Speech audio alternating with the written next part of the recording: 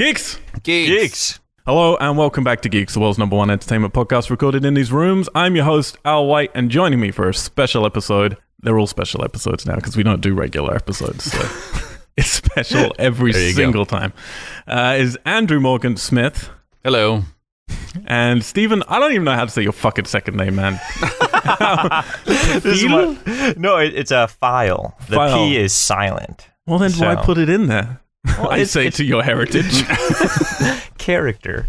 It's true. It's so that way he can break the ice anytime. I think That's a good icebreaker. the Germanic way you do say it, and it's file, but File. It's too angry though. yeah, it's too angry. So you have Germanic heritage? Is that where your ancestors are from? Yeah, I mean, great grandfather kind of thing. But So do you consider yourself German? like, I identify with that a little bit. I mean, we cooked bratwurst as a kid, but also Yeah, so yeah. I mean, like, that's as far as it goes. It's By like- that logic, I'm Cajun, by the way. Yeah, well, I mean, I have Cajun in me too, but like bratwurst cooked in beer, but that's about as far as that really goes. I'm in no way Cajun, but I ate Cajun food as a kid. Oh, I do have Cajun blood. I know, but I'm just Yeah. saying. But you stole it. So. But yeah, I'm just going to appropriate that now is what's going to happen. Anyway, continue. I have this weird thing with when I first came to America, and I have this fascination with Americans. Obviously, not all Americans. Big generalization about to happen. But a lot of America is quite patriotic and quite proud of their country, and yet almost every American I speak to likes to claim that they're from somewhere else. Because they're in their ancestor, of course, nearly all Americans are from somewhere else, Yeah. and they kind of like hold on to that heritage very passionately. Whereas in England and a lot of places in Europe, it's like no one really gives a shit. No one. where we're from. Yeah. That's interesting. Yeah, I mean, it's you get that kind of melting pot thing, right? Yeah, absolutely. true. All right, so if you're new to us, hello, welcome. Please head on over to WeirdGeeks.com where you can patch out to all our social medias and all of our previous podcasts, and you can help and support us by rating and subscribing on the iTunes or your whatever little podcast thing you're using on your BlackBerry or pager. Do people still have pages? Do doctors have pages still? I think so. I have heard that people still have pagers. Heard I don't know in them. Law. I remember a day when I used to have to ring up my girlfriend, but you couldn't ring them up. Well, I mean, you could, but we didn't have mobile phones, but you'd have pages, so you had to ring up an operator to say, here's the message I want you to pass along to my girlfriend. And it was so embarrassing. Doesn't technology suck, right? Yeah, it's terrible. It's terrible. I fucking hate it. Now you can just call someone directly, and you just miss the days of pagers is what it is, right?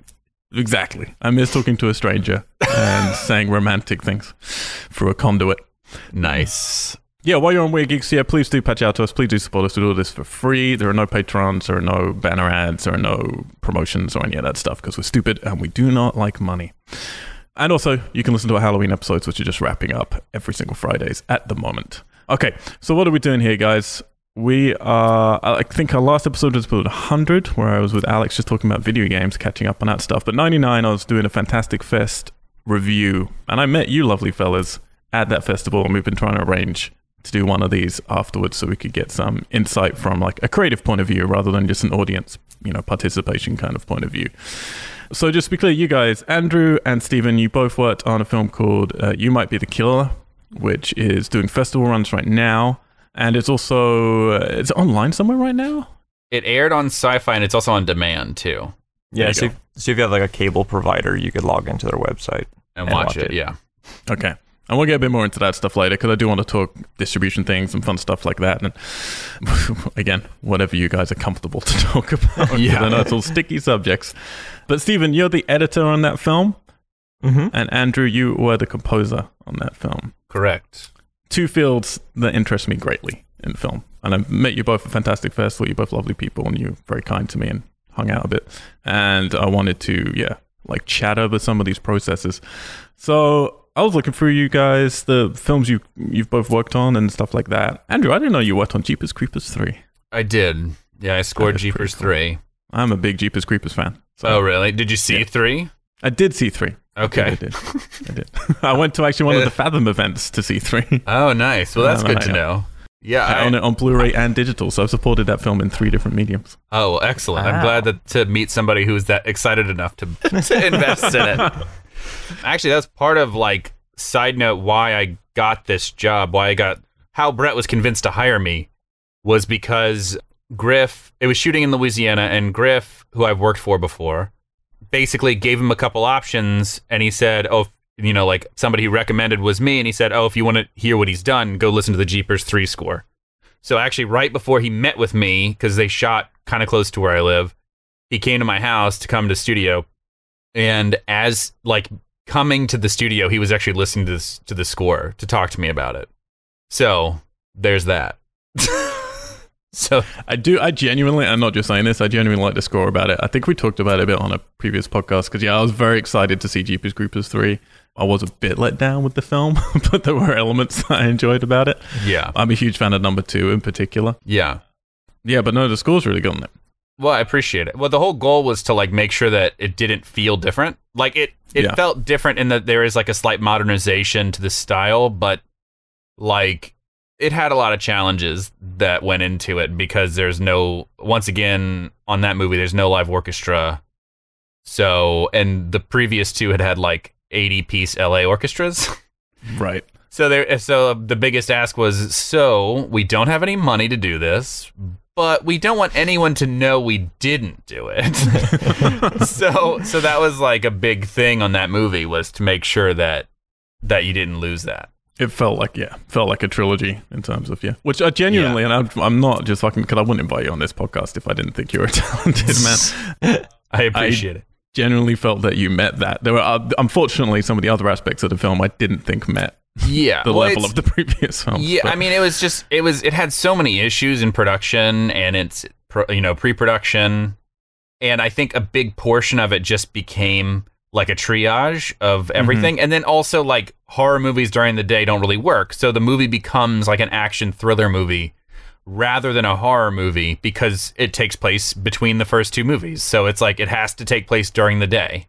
Spoilers. Well, yeah. Spoiler for the first like 5 seconds of the movie. Yeah, it's just it has to take place during the day, and then the monster just isn't as creepy in the daytime, and then you end up doing all this stuff to like try it just becomes an action movie, that's really what it becomes. It becomes an action movie. So if you were going to the movie to be creeped out or something, it's really not creepy.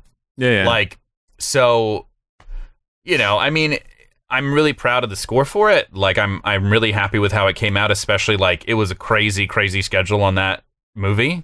I guess like most of the movies I work on are just stupid schedules, but I'm glad to hear that you liked it because like I really worked my ass off on that movie. No, particularly, and this is what, I mean, we'll get to You Might Be the Killer in a minute, but particularly when we met and we were talking after your film and I was saying how much I enjoyed it, like I was shocked. I mean, wasn't shocked from, I'm a genre fan, so I appreciate not many genre films get to have, a huge orchestra behind them.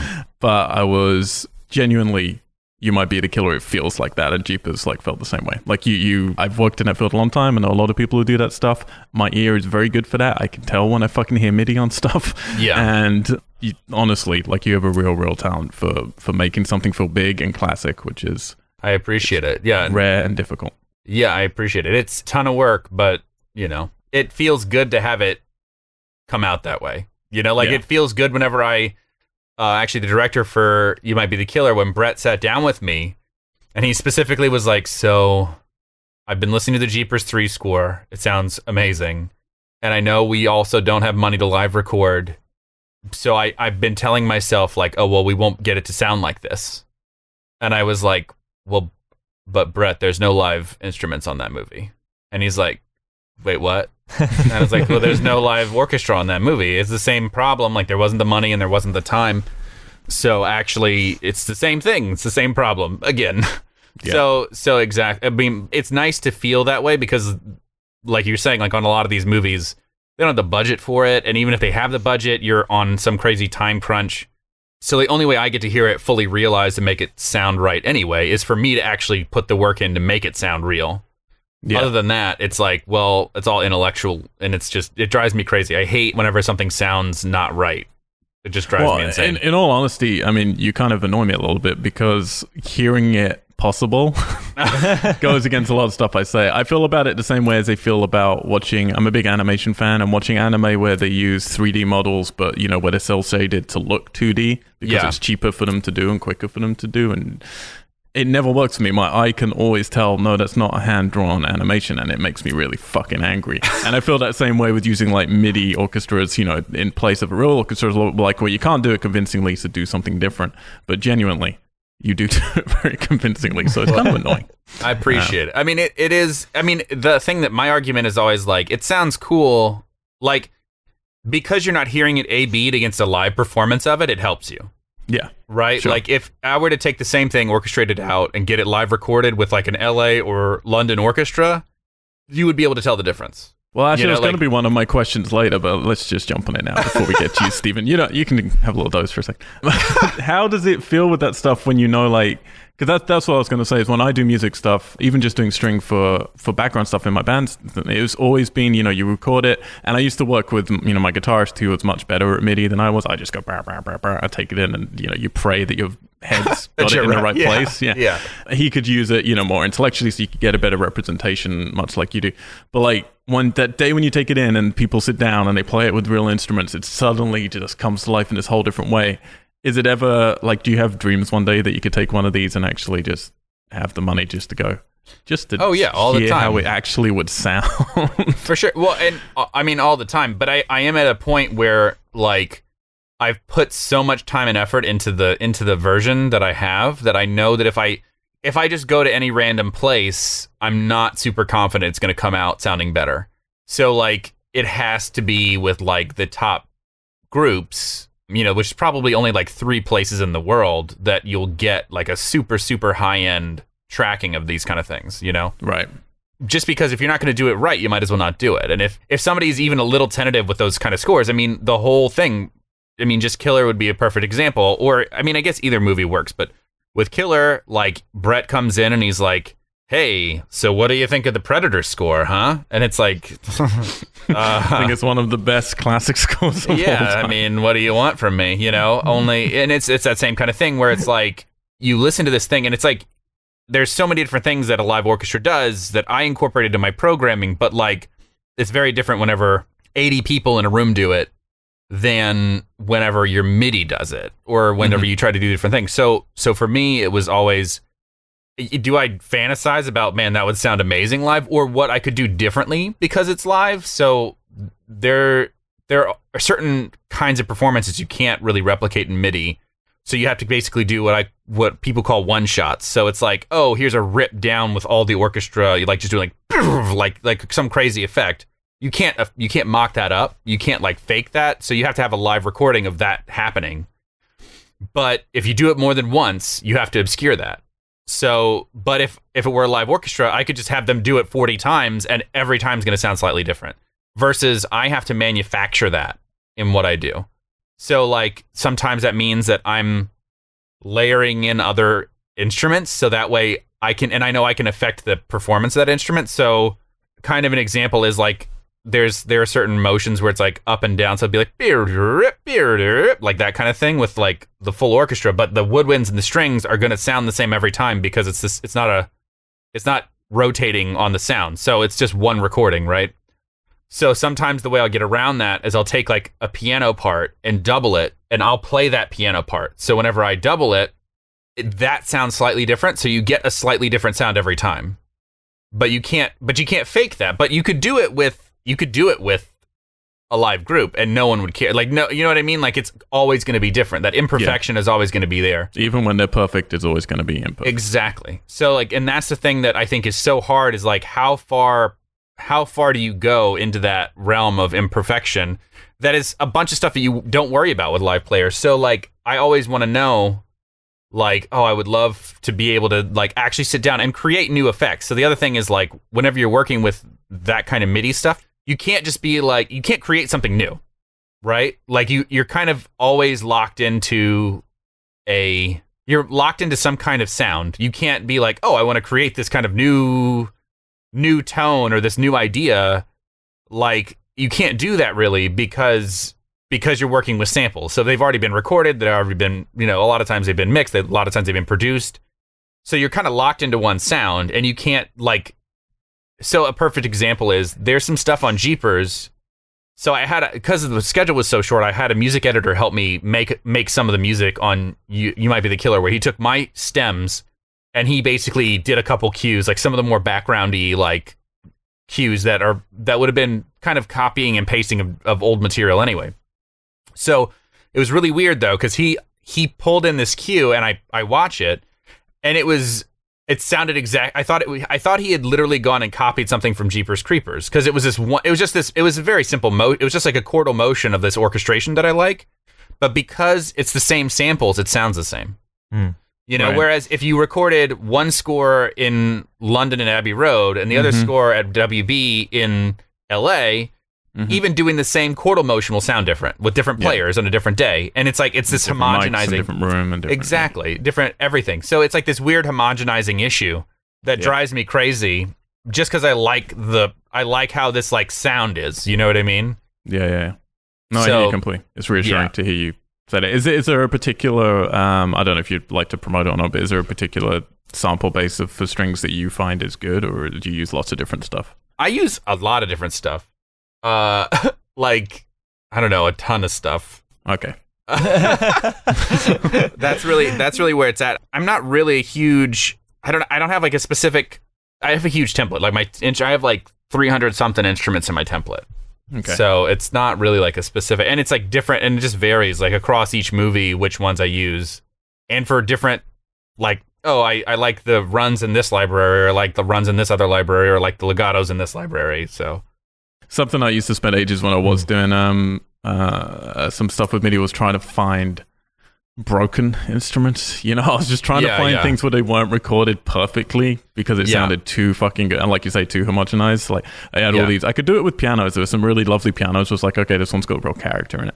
But for strings, it was really hard to find ones where they're like, oh, they're just bouncing off that string a little bit or something. Yeah, you know? It's actually, I found a library recently that I did that with, where it was like, it's a cheaper library. I want to say it's like max $400. I think it's called Adventure Strings or something.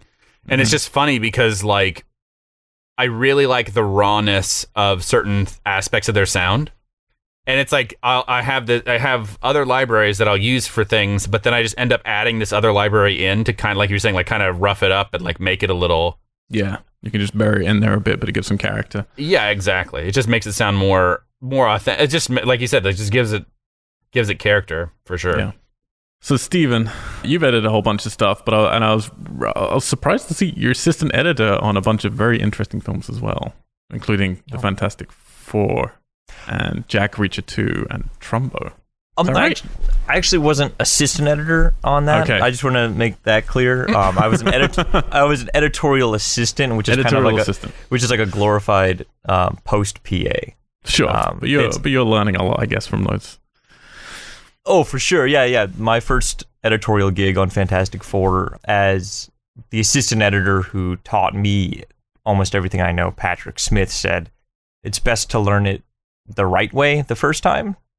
And since then, all the movies are like kind of like smaller, lower budgets, but I still have that like big budget movie editorial mindset, like kind of deeply baked in. Right.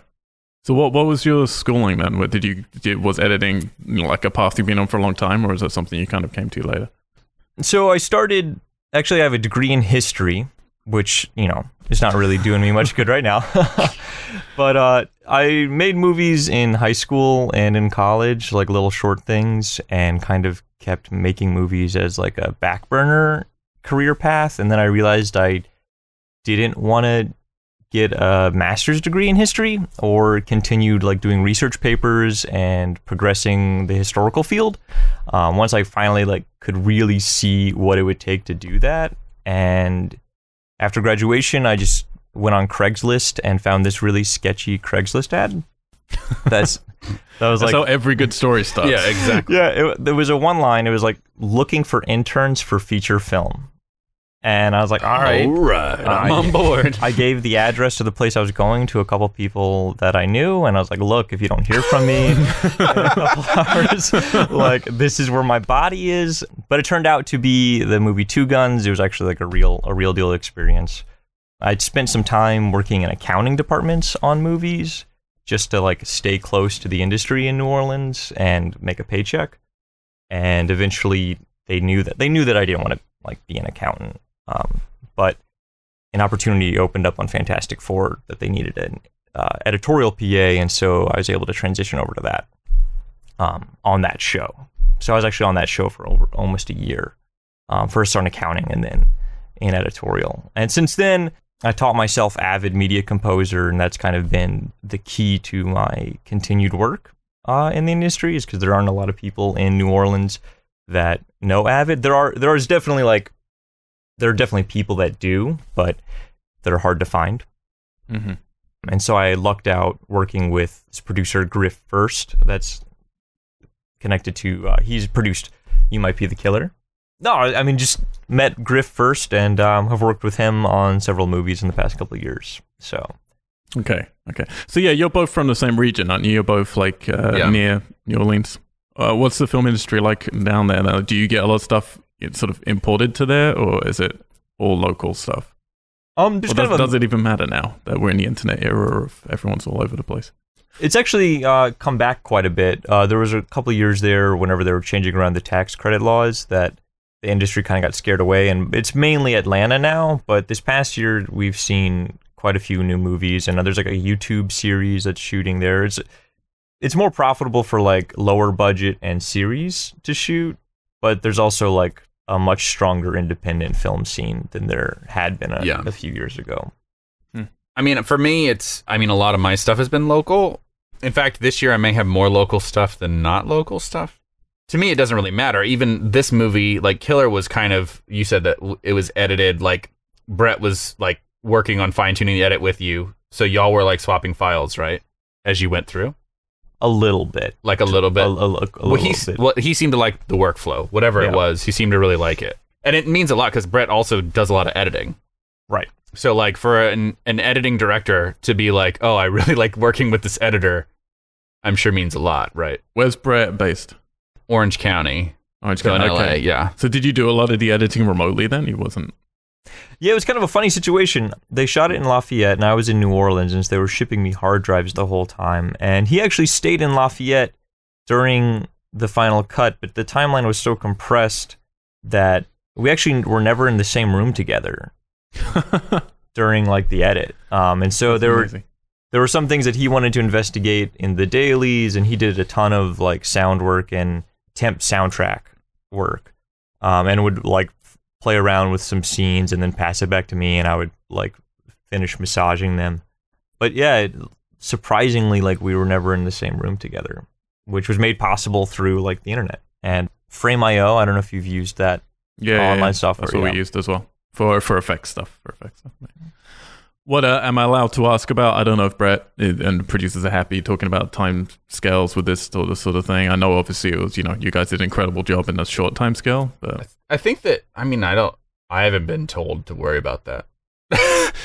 I mean, like I had about 3 weeks to score the movie. So 3 weeks, 66 minutes of music. I did bring in a guy to make sure that I would make sure that he could do some of the more like kind of mundane transition stuff. So like, here's the killer theme. Here's the little like low crescendo theme. Like I need it in these spots, and like these little transition spots. So I'm not worrying about the like 10-second. Like I'm worried about the big action sequences that are all like hit point, and I'm not worried about let me just go and then be done. Like that's the kind of stuff. But it was intense, and I worked. I mean, most composers kind of do anyway, but I worked remotely. And it would be the same because I was sending Brett stuff through Dropbox while he was in Orange County, which is, that's my preferred workflow anyway, even if they're at local. I'd prefer not to be in the same room as the director when they're watching the movie. Mm-hmm. Because I find a lot of times when they're in the room with me, they basically feel like they have to say something. Yeah. Right. So like, I've actually found, interestingly enough, working remotely, that I actually kind of prefer the third reaction to the track and not the first one. Yeah. No, I think you got a good point. I think there's a lot of problems in the film industry from people feeling, and not even just from those kind of particular things when people are in the same room, that everybody feels that, they need to be useful, they need to be on top of stuff, they have to have opinions, they got to be immediate. And the amount of times I've heard people say stuff, I think just to say stuff. Yeah. And it's like, well, now people are doing things and changing things because you just felt you needed to say something, basically. Yeah, you have to justify your job. Yeah, which is always like a problem, I think. Yeah. I feel like, Hannah, I want to quickly, Stephen, actually, if you can give us, if you're allowed to, a rough idea of how long you had to edit. Oh, yeah. I mean, I don't think there's any secret about that. Okay. So they shot the movie in 15 days, and I was cutting concurrently with that. And it was actually funny, like the day before they started shooting, they handed me this list of film festivals that they wanted to submit a cut to. Right. And it was 3 fests. Oh, it was Fantastic Fest, Stiegs. Is that, I don't know if that's... I think it's Sitges. I think it's how you say it. Stitches. Oh, Sitges, great. yeah. Yeah. And another one, I forget which it was, because that deadline was actually like the day after they started shooting. That's not going to work. And I was like, oh, well, there's kind of a problem with that, but I think they worked something out and got an extension. But the Fantastic Fest deadline was actually slated to be like 2 days after they finished filming. Fuck. Yeah, so... No pressure. No pressures, but so that terrified me when I saw that schedule. But, much to the credit of the director Brett Simmons and the DP Andy Strayhorn and the lead actor Fran Kranz, all who like really did an excellent job. And Griff First and Tom Vitale, the producers, really set it up in such a way to where me and the assistant editor Anna Holly were working like 96-hour work weeks for those 3 weeks. But we submitted a cut to Fantastic Fest on time. And got in. Yeah. Got in. So, I mean, hopefully they didn't watch that version of the movie and they watched one of the updated cuts that we... That's the problem, isn't it? Yeah, when you're updating that links. And it's the ones who say we only, accept, you can't change the version. But then it's like, but I know I can because I could just re-upload this video whenever I want to. And you'll never know. But, But then after that deadline, we had about 3 weeks to get in all of Brett's notes and what he wanted to massage and what Griff and Tom and then the network, what they wanted to address. So you just had the shooting basically and then 3 weeks afterwards? Yeah, so 6 weeks total. Fucking hell, man. Okay, I want to talk a lot more about that. Before we do, I feel like we just went straight into it organically because we wanted to chat about it. But for the listeners... I wanted to read off the IMDb a little bit about the movies so they know what we're talking about if they hadn't had a chance to see it yet. Fair. So yeah, the film's called You Might Be the Killer. I'm just reading, we enjoy reading just the summaries that are up on IMDb because they're the ones that, whether written by the companies or not, the companies are allowing to represent their films on IMDb. So just so you know, that's how I summarize stuff. Gotcha. Do you know if Brett and people organize this one? Or I haven't read it. I have no idea.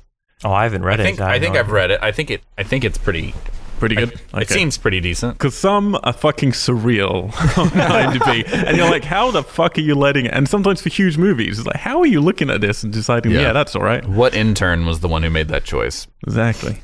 So a camp counselor suffering from blackouts finds himself surrounded by murder victims. He turns to his horror movie enthusiast friend for advice and to contend with the idea he may be the killer. Directed by Brett Simmons, who some people know for Husk, Animal. I've seen both of those. What else did he do? Oh yeah, The Monkey's Paw. I don't think I've seen that one. He was overjoyed when I met him in the bar that I'd seen Husk. Yeah. Oh yeah. You're in genre fans now. Starring Fran Kranz as Sam and Allison Hannigan as Chuck, and a lot of other people who, with all due respect, I'm not going to go through the full list. But obviously, they're the main draws to the film. And I have to say, I really genuinely enjoyed it. Again, I wouldn't ask you guys onto the podcast. You're both lovely people, which would get you half in to I want to talk to you guys anyway. And you're both part of a process that I find interesting. That is one of my next questions. But unless I enjoy the film, it's just too embarrassing to ask people to talk about a film that I'm like, that was terrible. Well, I appreciate it for sure. It's a really fun film. I've been paying attention to the reviews, and it's so nice to see the enthusiastic reception that all the genre critics are giving it. For sure. And it's really again, the testament to this film was coming out of going, that was a lot of fun. For me, it's such a great late night movie because it just keeps you awake. It's short. It's got interesting twists to it. I don't want to say too much about the narrative. Yeah. And yeah, it again, the editing's fucking, we'll get to it, but the editing does some very interesting choices with this. The music managed to, annoy me by finding out, oh, that wasn't a real instrument. And I shouldn't have told you anything, man. I should have let you go in blind. I mean, again, like, you'd have to guess. You wouldn't. I would have been astounded. How did you have the money to do it as big as you did it? But yeah, and again, they break a rule for me where I tend to, unless it's Scream, I tend to hate a film being centered around technology like a phone or something. But it fucking works. Like, it works well. And the two characters, like, a lot of the interaction in the film, it's between Franz and Allison in remote different locations over the phone, and it really does work. It's got a cool poster as well. I like this poster. Who did that for you guys? Nice. Brett, the director, actually did that. So really? Yeah. Like the sort of painted one? Yeah.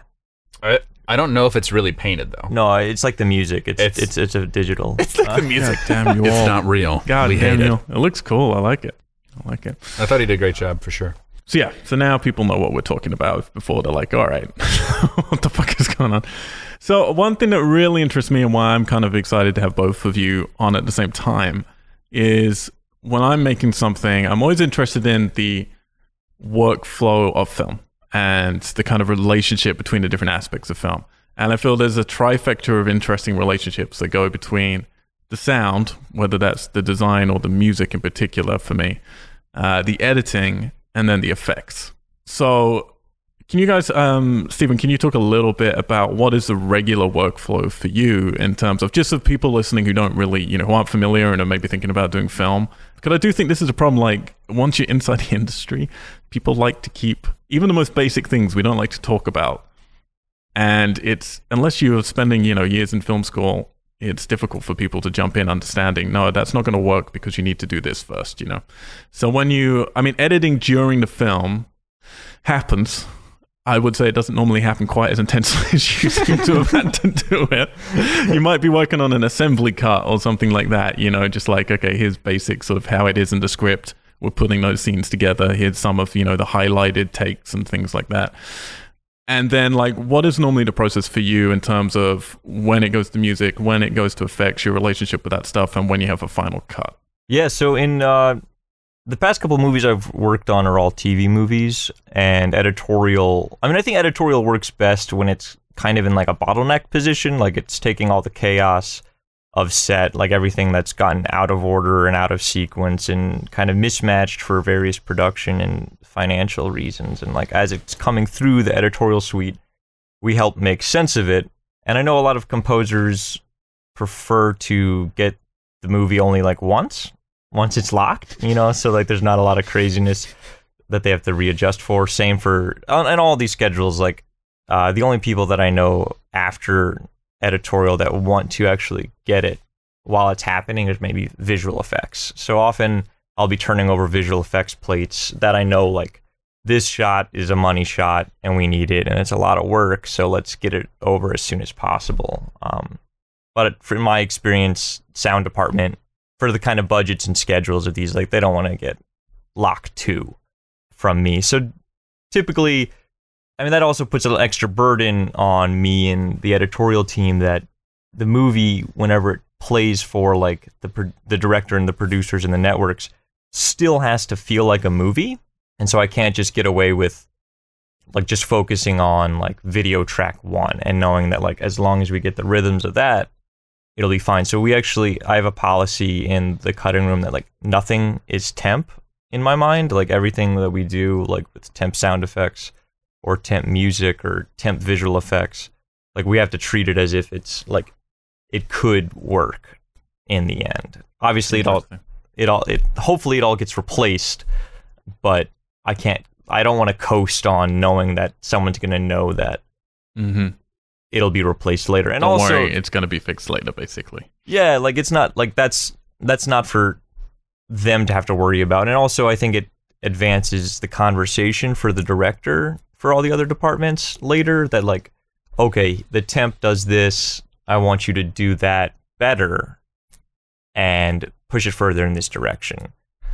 My least favorite thing to temp is music, actually, because I think music has so much character and personality and uniqueness to a film. And I think cutting too much to temp score can actually negatively impact the rhythm of an edit because you start cutting to someone else's movie, basically. So I typically like only put in temp music as like a final touch just to help kind of like smooth it over for the viewer, because I feel like it has to work on its own independently of music. Well, that was going to be my question, because yeah, much like we were just talking about with when you're working in MIDI, and if your MIDI's, you know, if you don't have good samples and you're not like used to it, you know, like say when I do stuff, my brain just has to go into, okay, I'm really trying to use all the vision I can for that when I get into a room with real instruments, it's going to sound right. You know, it's going to fit. Yeah. And it's so hard, and you'll hand it over to like, you know, to play it to people, and they're just, well, this sounds terrible. It's like, well, yeah, of course it does, because I don't know what I'm doing on this fucking thing, but hopefully when it's real, it'll be great. And I find with editing, it's even more an extreme version of that, in terms of the whole time you're editing, you're like, well, I'm going to have to lock, and we're not going to have the music, and we're not going to have effects. And so I'm having to basically guess and use collaborative vision with the director to figure out how long these shots should be, what that pacing should feel like. Because I think movies are the one, and I don't think people appreciate this, I really don't. Like when you watch, it's like, okay, so when you're a band, the secret to being a good band in gigs is when you play a song to the audience, it should feel like it's the first time you've ever like you're coming up with that song as you play it. It just happens to come out perfectly that first time. And I think that's like the what we're always looking for from art. And it's the same with movies. Like when you watch it, it should feel like all those things came together. You know, like the effects just happened, and the music just happened, and the editing happened, and it all happened at the same time in this collaborative, beautiful thing. And it's not how it works, because it can't, for budgetary reasons, practical reasons, and a million reasons. You know. It's like a musical. Like no one questions why everyone on set knows the dance number and the steps of the dance and the song. You know, no exactly. We're not questioning that. You know, no, exactly. So with editing for me, so for instance, with Off from Starfish, we had bad things happen, which actually gave us some good opportunities, but it wasn't normal. You know, so I think I may have mentioned it to you, but for the audience, like when we edited it. And we had a long length, like we weren't in a big rush to get it out or anything. So like, you know, I had the luxury of time, which can also be very negative, I think, because then you overthink things, and obviously your perspective keeps changing, as it always will with film. And it was just me and my own in a room for a long time, which is always a bad idea if you're the director. It's like, don't. So eventually then I was like, okay, I'm going to pass it over to this editor that I know and I'm friends with, called Alex Elkins, who then I gave him free reign of like, well, look, I've done what you could call an assembly edit, essentially. The film was like an hour longer than it should be, because we had so many extra scenes. And I said to him, do anything you want. Like, just do a new save, cut it, reorder it, whatever you want. I don't care. I'm not, you know, like, I'll just want to hear your ideas. He could then express himself, and then we would meet up together to go from there, you know, in terms of, all right, I think like 75% of your ideas were great. These 25% I wanted back in for whatever reason. And, you know, we'd talk through that. And then we came to a point, and it was still too long, but we're like, okay, but with our festival deadlines and what we're trying to accomplish with this film and budgetary reasons, we have to stop now, because we have to go to effects and we have to go to sound. And then we had some problems like come up later on, just because of how low budget things were. And we had like majority of our effects are fantastic, and I'm very proud for our teams, but we had one outsider we had to bring in at one point to finish some stuff, and he kind of didn't do what we expected, to mess it up a bit. So that really was a big stumbling block that took a few months to rectify. And that gave me and the editor the chance to go, there's a lot of stuff in this film now that we have the objectivity we want to go back into. So I had to warn the sound team and warn all the other teams and go, look, I'm really sorry, but we're going to make your lives difficult now, because we have to go in because we want what's best for this film, and we presume you want what's best for this film. So don't fight us on it. Nice. And we went back in, re-edited the film, and we hadn't touched the edit for maybe 5 months at that point, you know, maybe longer. Yeah, longer actually. So we got to go in and then do a re-edit, and really we'd done a little test screening by that point. So, you know, you can hear the things that people are confused with and what you do want them and don't want them to be confused with. And we cut out another 15 minutes of the film, 10 to 15 minutes of the film. You just made everybody else's life easier is really what you did. Well, I mean, you know, obviously we had to pay that little bit extra for the sound team and stuff, and but they were happy, because they're like, no, it's a better film now. They're like, well, as soon as they saw it, they're like, no, this is better. Like, we're prouder to work on this now. Oh, awesome. Which is always what you want, you know, from any team. Yeah. But obviously it cost us a little bit more, but they cut us a break with that. Like, they're very lovely about it. But then we get to the end, you know, and we're finally getting the last effects are handed over to us, and some of them are, you know, the ones that take the longest are going to be the key effects, and you're not going to get them back until right at the end of the process. And we look at them, and me and the editor are like, fuck, some of these scenes should be a little bit, some of these shots should be a little shorter, because we thought that this is how it should be. But once you see the effects in there, you're like, oh, that doesn't need to be prolonged like that. But it's too late by then. There's at least another 5 minutes we would cut out of the movie now if we could go in, now that we've seen the movie for what it is. And I've always found, like, as a big genre fan, going to these festivals, going with big groups of 10 people, we come out, we critique the films. I think, I've always thought it's amazing any film gets made, because it's such a mess of things, and particularly gets made in one, like, that you can have a bad film or a good film. It's like every film should just be a mess, because there's so many things going on, Yeah. But that is coherently one thing has always been amazing to me. But we'd always be quite critical of that stuff. We're like, oh, why was that shot was too long? Or why did they have that in there? And it never had occurred to me before, like, doing this stuff, that sometimes it's just like, well, that's just how it is. It's like, you can't go backwards, Yeah. It's like, that wasn't a decision, and maybe the director and maybe the editor and maybe whoever else agree with you and they would change that. But at some point you have to close the door and just move on, because finances and time doesn't allow you to do anything else. So I'm just interested to see with editing, like, how do you combat that constant sort of visionary compromise you have to have with like, well, I think the effects are gonna, like, feel right for this amount of time. I think the, like, score beats should be good for this amount of time. Like, it's so symbiotic, but you don't get to do it symbiotic, Yeah, so my approach is kind of really rests in almost like my first viewing of the dailies, and kind of this, like, very audience centric mentality, where I'm trying to really place myself in, kind of like you were saying before, with, like, a great band is kind of spontaneously coming up with a song on the spot, trying to, like, undo all the work in my mind that I've put into the movie up until this point, and almost view the film, like, with virgin eyes, and really kind of pay very much attention in a meditative way to, like, where my eyes go in the screen, and kind of how the rhythms and beats and almost like my own breathing are affecting, like, the pace of a scene, which I've had some experience with doing, like, the imaginary work, like on some shark movies, where, like, obviously the shark isn't practical, it's just this CG monster, and that's actually, like, a huge pain in the ass to actually edit those kinds of movies, because, like you said, like, you can't see it, and, like, that's, like, a whole character. So, like, the whole time I'm working on it, it's like the word shark animated on the screen. And that actually helps quite a bit to, like, see that and feel it. And sometimes it doesn't, like, without the objectiveness of additional time working on these, like, really crazy schedules, you don't have a chance to step back and really be like, oh, wait, I was wrong.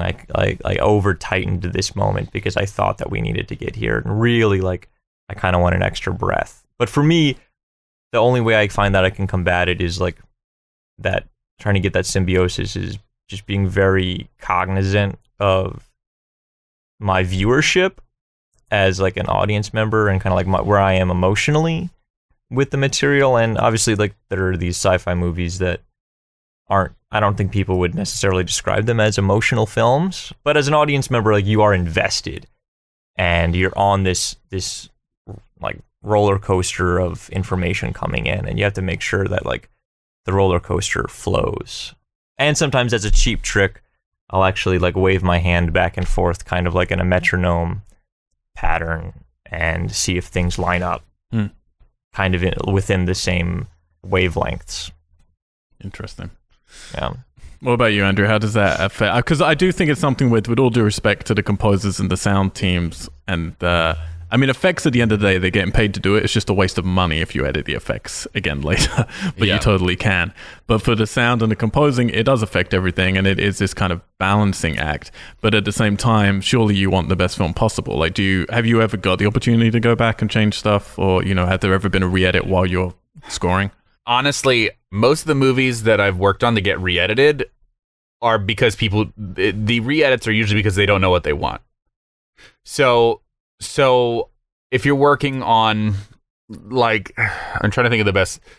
I think there are movies where they're overlong and they don't understand why they're overlong, or they don't understand why something's not working. So then they just go, well, we're just going to cut a new version of it and we're just going to move on.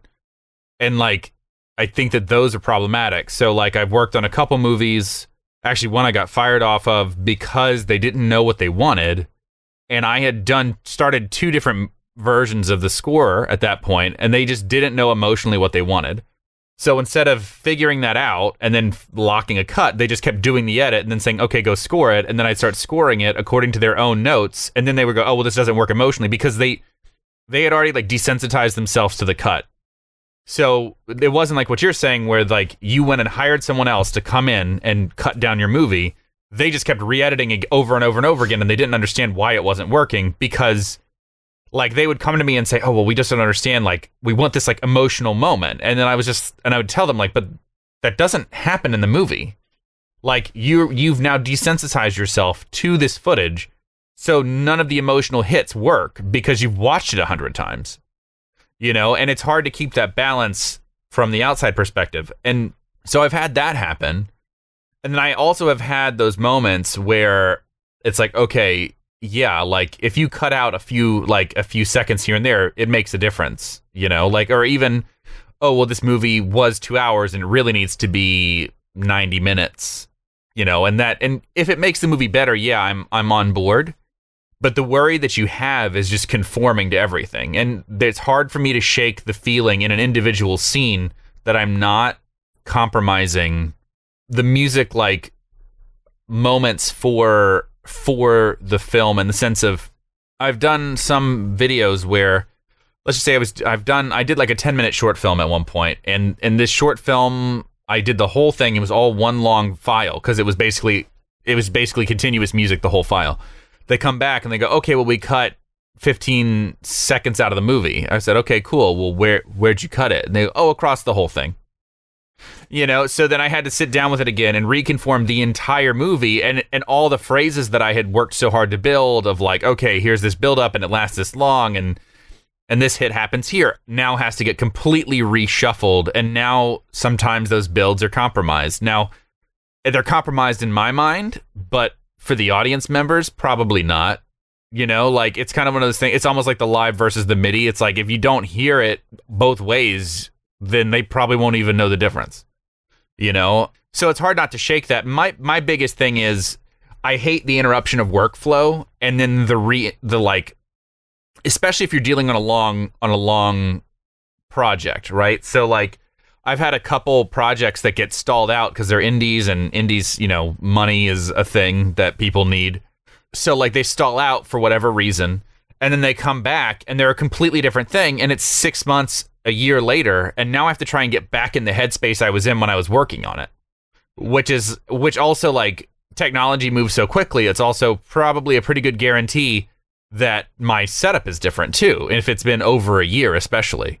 So now I'm fighting technology to get back to where I was a year and a half or a year plus, and then I'm also fighting to get back to familiarize myself with all the work I've done, because I've done, you know, this year, I think by the end of the year, I will have scored 9 movies, like 9 features. And so if you come to me a year later and say, hey, I'm ready to finish my movie, I'm like, I don't even remember anything that was going on in that movie. Like, musically. Like, I remember the movie, but I don't remember the themes. I don't remember the emotions that I was experiencing at that moment. I don't remember any of this stuff. So now I'm fighting a bunch of other stuff besides just actually putting the notes to the notes to the screen, I guess. So I always prefer to have locked cut if I can afford to, and if it's not, I always prefer to have locked sequences. So like, or if I go into it, I know that it's going to change. So like on Killer, I was trying to get down the sound of the movie. So one of the things I was doing, I was like writing themes and sending them to Brett so he could say, I was like, I'm kind of thinking in this world, like, what do you think of this theme? What do you think of this style? And so I was having a little trouble because I had watched a little bit. I actually went to set for a little while. I watched a little bit of footage on set. I was actually talking to Steven. I was like, hey, once you get like an action sequence or something, why don't you send it to me? Because I really want to actually see it to picture. Because that was so, I mean, just especially, I remember talking to them about it because I hadn't watched any footage of how the killer moved. So for me, it's silly, but like visually, the picture always informs everything I'm doing. And so if the killer's gonna, I mean, I guess it makes sense, but it's like, even like how bright something is, how dark something is. One of the things I was wondering is like, how fast does he move? Does he like chase after you? Or is he like kind of a Jason kind of killer where he just like feels like this unstoppable force that just keeps coming, you know, like they're scored differently because they behave differently. So I remember him sending me one of the first assemblies that he did of like an action sequence, which was there's a scene in a kitchen where some people get killed, and that was the scene that he sent me, and he's like, this is not final. He's like, this is not going to be final. So I totally get it, but I scored it just so I could send something to Brett and be like, hey, watch this to picture. Here's the here's the score to picture. What do you think? Does this feel good? Does this feel right? And I think that's very useful, because then you're not wasting time once you have the final cut. Mm-hmm. You're not wasting time spinning your wheels going, oh, well, let's just... Yeah, exactly. So that was an asset to work from a non... And I mean, the version in the movie is a shortened version of it, so it is a conformed version of that, of that video, of that, like, scene. But for the most part, it's that kind of thing that I always prefer to work with locked picture, because I don't want anything to interrupt my flow of work or my ideas. Of course. You know, it's not the end of the world. Especially, I agree that, like, if the movie is better, it may be annoying, but you know the movie's better. Well, that's the thing I was going to say. Is like, I hear everything you're saying, and I agree with you completely. And I've been on the flip side of that a little bit. Not obviously nowhere near as intense as you, but occasionally. It's one of those things where it's like, yeah, like hopefully, as long as everyone's making decisions for the right reasons, you know? Yeah. As long as it isn't because, oh, we don't know what we're doing and we have no vision for this and blah, blah, blah, and or everyone's changing their mind, there's too many cooks in this kitchen. But if it's for the general reason of, look, we've got a bit more perspective now, or we've got this in, and now we know, like, this is going to be better, you know, we've done a test and we actually, it's pointed out some highlights to us. Hopefully everyone involved with the film is in it for the right reasons, in terms of we want to make it as good as is humanly possible. So I am always, like, personally as a director, always one of those teams around to, yeah, I get how annoying it is. Like, for our sound team, it was crazy fucking annoying. Like, they had spent nearly a year working on sound, on and off, and then we had to, like, come in and just fuck everything for them. Yeah. But the thing is like, and I sat down and I didn't say it in an arsey way, but the truth is, it's like, it's a nightmare for everyone. Like, if a director makes that decision or a producer makes that decision, their life is so much harder for so many reasons from that point onwards. And it's an emotionally difficult thing, and it's an exhausting thing. And you're having to do a million things like that all the time as a producer or a director. So I feel it's just one of those things of like, yeah, ideally you don't want to do it. It normally means you're in trouble, but if it's for the right reasons, then everyone, I feel, just hopefully just has to kind of suck it up. I think it also matters, like, what the film is. Sure. So, like, there is nothing more annoying than when you're working on, and I don't mean to belittle these things, because I've done a lot of them, but, like, TV movies are very much, they're, like, kind of, I don't know, they're like, very formulaic. So it always drives me crazy whenever I deal with a situation where, like, all of a sudden something gets changed, and it's just, like, like, we're not making anything better, we're just making it different for whatever reason, whether it's a producer or the network or whatever. And I've had a couple movies where I get a redelivery of something, and I'm just like, this isn't any better. This is just different, and it doesn't help anybody. But it could be any number of reasons. Whereas, like, in your movie, like, your movie is much more of like an art piece, so it's like a different mindset. Like, it drives me crazy whenever there's a movie and they just keep tweaking it, and it's like, No, I hear what you're saying. You're not making it any tighter. You just. You're not making you're not any expressing a vision any better. Basically, you're just changing exactly things for the sake of changing them. For sure. No. And again, that's something where I do feel like too long with a movie for editing and music, in my opinion, can be detrimental as well. Like, you know, everyone always wants more time, but then sometimes when you have more time, it gives too much time to keep changing your mind on stuff and keep, like, getting to different positions. Like, for me, the pressure. Normally the work that I feel I've done best in my life has been the stuff that's under pressure. And while we had some good stuff that happened with Starfish because it took so long, you know, there was a lot of combating to do there because of the bad stuff that then comes up because you're reflecting too much, you know, you're overthinking a lot of things too much as well. Yeah. I do think there's a reactionary thing to filmmaking that can be kind of beautiful. Do you think your score came out the way it came out because you did it in 3 days and not because you did it over a longer period of time? Like, if you had 3 weeks to do that score, it would be very different. Would it be? It would be. I mean, and that's actually something I'm going to throw back at you. So thanks for starting. It is to do with it is. It was something to do with limitations for both of you because, with our score, for people who don't know, actually I don't think I've talked about it yet. On spoilers.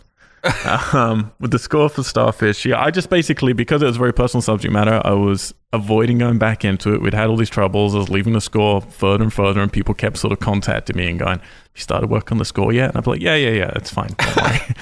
And then eventually it got to this point. This was before the troubles happened, though. So, it was back when we thought we had to be locked on a certain date and all this stuff. Yeah. And I ended up, and I was 9 days away from the date that it all had to be done and in. So I sat down, locked myself away, had like photos of my friend who had passed away, who I wrote the film for, and had to get back into that mindset of grief that I was in when I wrote the film. And then when we, when we shot the film. I was about to say tried to shoot the film. We definitely shot the film. And yeah, I did that for 3 days just because that's literally all I had. So I didn't sleep and just did it for 3 days on the stupid. I just bought a MIDI keyboard because I didn't have anything. I was traveling. So I just had one of those little tiny ones. Had no good sample sound. So it just made obnoxious, you're doing strings and it's just rah, rah, rah, rah. And I'm like, okay, think in my head I can get this to sound nice with real players. Yeah, and then we went immediately the next day into recording it. I give a shout out to Ollie Jacobs, who's sound engineer and a producer and a great friend of mine who I work with on my album stuff at Real World Studios. If you go to Real World, work with him. He's great. And we recorded for 3 days. Obviously, us having spent years working together helped that process, go quick. And then we mixed for 2 days, and then that was it. And the only way we could do that was we had to create rules, like we had to create strict rules. Partly because of budget, but then also just because of that time frame. And in order to do that, then my rules were, okay, I know I want strings. We can't go beyond a quartet on this. And I know I want piano. Because I had, like, to be clear, there was, like, one theme that I'd started to write on piano while we were shooting that we were thinking of doing as a musical number in the film, which didn't happen. So I took a bit of that as one of our things. Yeah, I'm still heartbroken. That's the one thing I would like to... I mean, there's a lot I'd like to change, but that's the main thing. I'm like, fuck, I wish we got to do that music number. There you go. Yeah, so we had to make those rules, and then we had to make the rules when we're mixing it as well, because there's so many things you can do, Like, our early rule was, okay, no MIDI. Because as soon as you decide no MIDI, it means, all right, well, we have very few options with what we can do, which makes things go a lot quicker. So then we had to go with, all right, so with the strings, we're like, they have to be clean basically the whole time. There's a little bit, obviously, of room that we're allowing in. I think we accentuated a little bit of reverb, but we're really just trying to use these 2 rooms we were recording in as much as possible. Mm-hmm. And then we're like, okay, once a character is in the signal in the film, where things go fucking weird, we're allowed to revoice the strings. That was our rule, but only through organic stuff. So yeah, we use this rotating... I forgot what you call them. There's like a rotator inside this organ that we then revoiced it through, and it creates this weird like warbling noise. There's a video up on our Vimeo if you go to vimeo.com/wearetessellate, I think, which has like a little 3-minute making of that. So we've got to do that. Otherwise, nothing else we could do. You just mix it, I got to have great fun sitting down with the strings and getting them to really push stuff, and they never really get to see the films or sit with the directors, so it was fun for them. So we just brought out a TV as soon as I realized that, let them watch the scenes. They wanted to talk about, like, then they got into stuff. They were like, okay, so what's the viola expressing for the character in the scene? And I was like, explain, okay, I think you are more this in this scene, the cello, you're representing this, and they'd really get into that, and I try and encourage them to break their strings, with like, no one ever wants us to break our strings. I was like, I want you to fucking go crazy with some of this. And then with the piano, I knew I wanted the piano to be the personal journey of the character. And there's a lot of mixtapes in the film, and she's quite damaged at the beginning, and depending how you see the film, in a different place by the ending. So we revoiced all of the piano through cassette tapes, and then the cassette tapes we had we spent a few hours with 3 of us in the room just sort of destroying the film on the cassette tapes on the spool, and just randomly doing it and trying to, like, in my head, imagine, okay, if I cut it, if I just ruin the film in these bits and then a bit less here, and just having to guess, basically, and then revoicing it through that until it worked right. So gradually it goes from this sort of like, if you watch the film, you'll notice the piano sounds pretty shitty at the beginning, and it's cutting in and out a bit, and there are artifacts in it. And by the end of the film, it gets to a much cleaner place. And that was the only thing we did with the piano. And that was it. And because we had to make those rules, it actually made it much easier. So to answer your question, if I'd had 3 weeks, who knows what would have happened? It would be completely different. And there are 2 bits in the film which I hate because of that time pressure, Like, there are 2 bits I'm like, oh, those were stupid decisions. I wish I'd done something different. But all the things that I like about the score came 100% from having that time pressure. So that's part of my question to you guys. Like, I know I've just been reading about Woody Allen, how he works. You know, he goes and shoots, and then they take a break to edit and start working on score and stuff. And then then they haven't finished the film, and then they're like, okay, we know what's left to film, and we know what we need to reshoot, and then they go back and finish stuff. How does time pressure? I know everyone in genre films like, there's not enough time. I appreciate that, but do you feel it's ever for both of you, you know, proactive to not have much time to edit something and to do the score? So editorial is kind of funny in that way, because even when you don't have enough time, like on a calendar, you still need to clock in. I found like almost the same number of hours in order to get it to a place that it feels like it's a movie. Like, so you have to come up with like different ways to like limit yourself, because it's still got to like, the story still has to come across, it still has to resonate. And when reading the script for You Might Be the Killer, what was interesting to me was how like the perspective and power dynamics through the film kind of shifted. Even though we have like a central main character, like we're bouncing back and forth through time and flashbacks, and then, as you mentioned, a huge component of the film is like back and forth across a phone call, and then at certain times the killer is like kind of the protagonist of a scene, and sometimes some of the other camp counselors are the protagonists, and sometimes Fran Kranz's character is the protagonist and the killer is in the background, and kind of this like not passive, but like not the active character in the scene. So for me, those were the kind of limitations I had to put on myself, and really finding in each scene, like, how am I going to cut this based on like kind of this power dynamic relationship issue, so that I could be happier with the cuts at the end of the day, because I think you just can't second guess yourself as much when you don't have the time. It's like measure twice, cut once. And so I do this trick sometimes where I'll like watch a clip, and then when I feel like, okay, like we need to show another perspective here, I'll drop like in real time, like drop an in marker, and then watch it again and drop an out marker. And if I've lined it up within like 2 frames, like I'll know like, okay, like that's a good place to splice. And kind of this more, it's a little scientific, and I kind of like don't like to delve too deeply into like this theoretical, scientifical, like numbers-based editing that I sometimes do, because it's all more emotion, feel-based. But it's good for diagnostics. But I think having those groundworks of like, okay, I know that Sam, the main character, is driving the scene, or, oh, never mind, he's in this argument with his girlfriend, his ex-girlfriend in this scene, like she's actually going to have control. It really limits the types of splices that I can make, almost like I'm creating like this palette of active and passive splices, so that at the end of the day, I know I know we want to achieve this with this scene, story-wise, emotionally. So like, it's just a matter of finding the takes that have the most conflict and having it fall into place, because I need to make all those splices. I need to get the movie to time, and I only have like 6 weeks.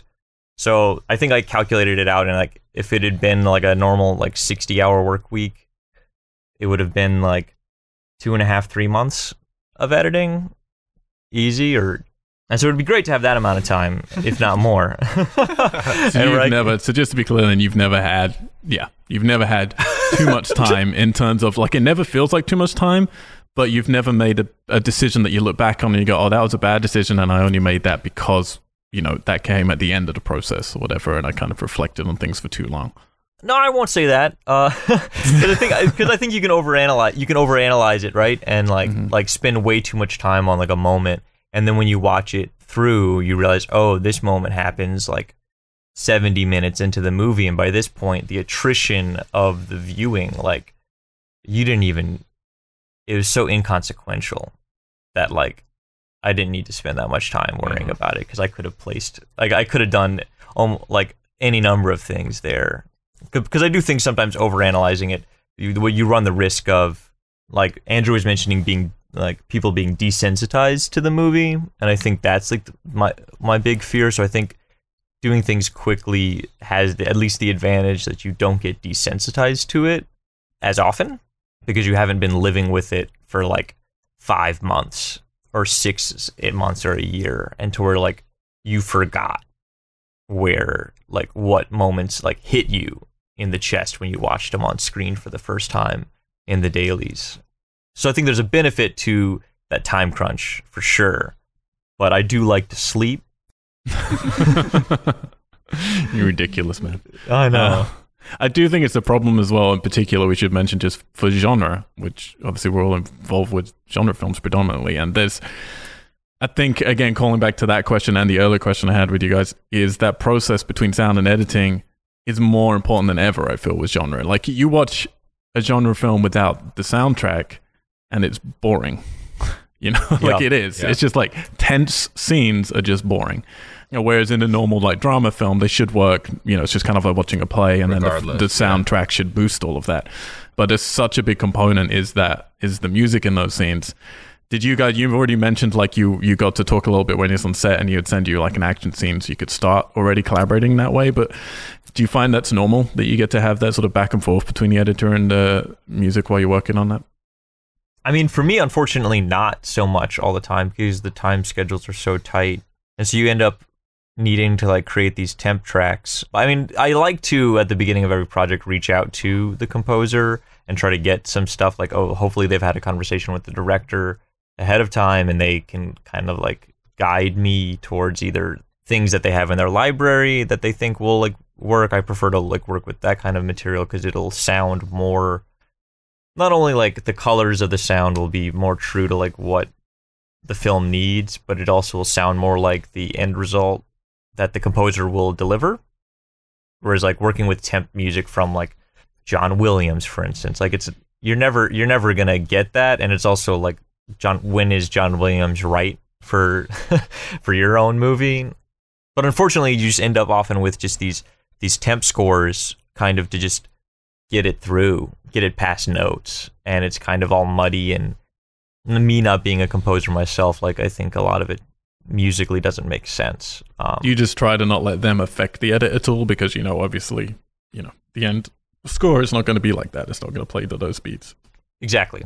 I don't know. I mean, I've had at least on my end, I've had mix. I used to think like I would rather them not put temp music in the movie on the edit, but like I've had some really bad experiences with producers where they freak out because they can't deal with it without music, and they don't understand that like music will help speed things up and that music will help give like kind of fill in the emotional blank. So I've worked with a couple movies where they worked great without music, but then you show it to an editor, or not an editor, a producer who has no imagination, and they just shit the bed, you know, like. And as a result, I've actually, because this movie was a little bit different too, because with Brett also who does some editing as like a side job, he actually kind of like, so Steven had a version of the movie with his temp music, and then Brett, whenever he got into working with Steven, actually retemped the movie with like the direction he wanted. So it's kind of interesting to like, because Steven had tempted a lot with, I think you had tempted with Jeepers. Is that what you attempt a lot of it with? Or was it?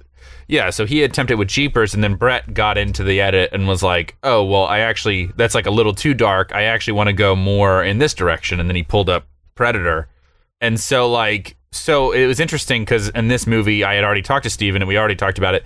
And there was a lot of big challenges too. I know that you dealt with this in your edit, it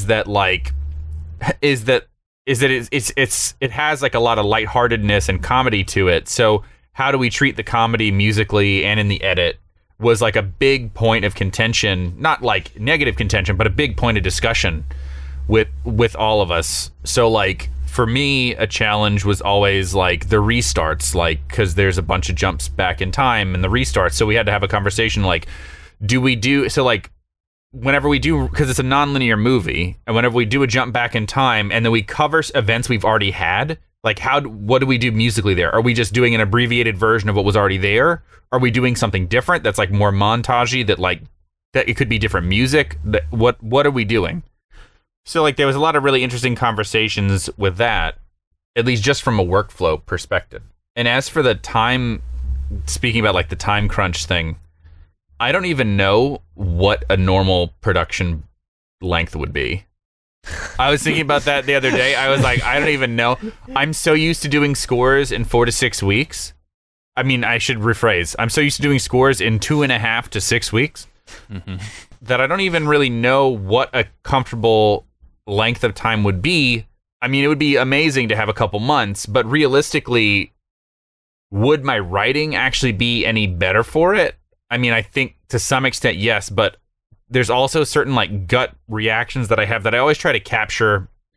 I always try to write down or to keep it ingrained in my mind from the first watching that I do. I guess I have the advantage of I don't see all the different pieces. I'm just watching the assembled version, you know.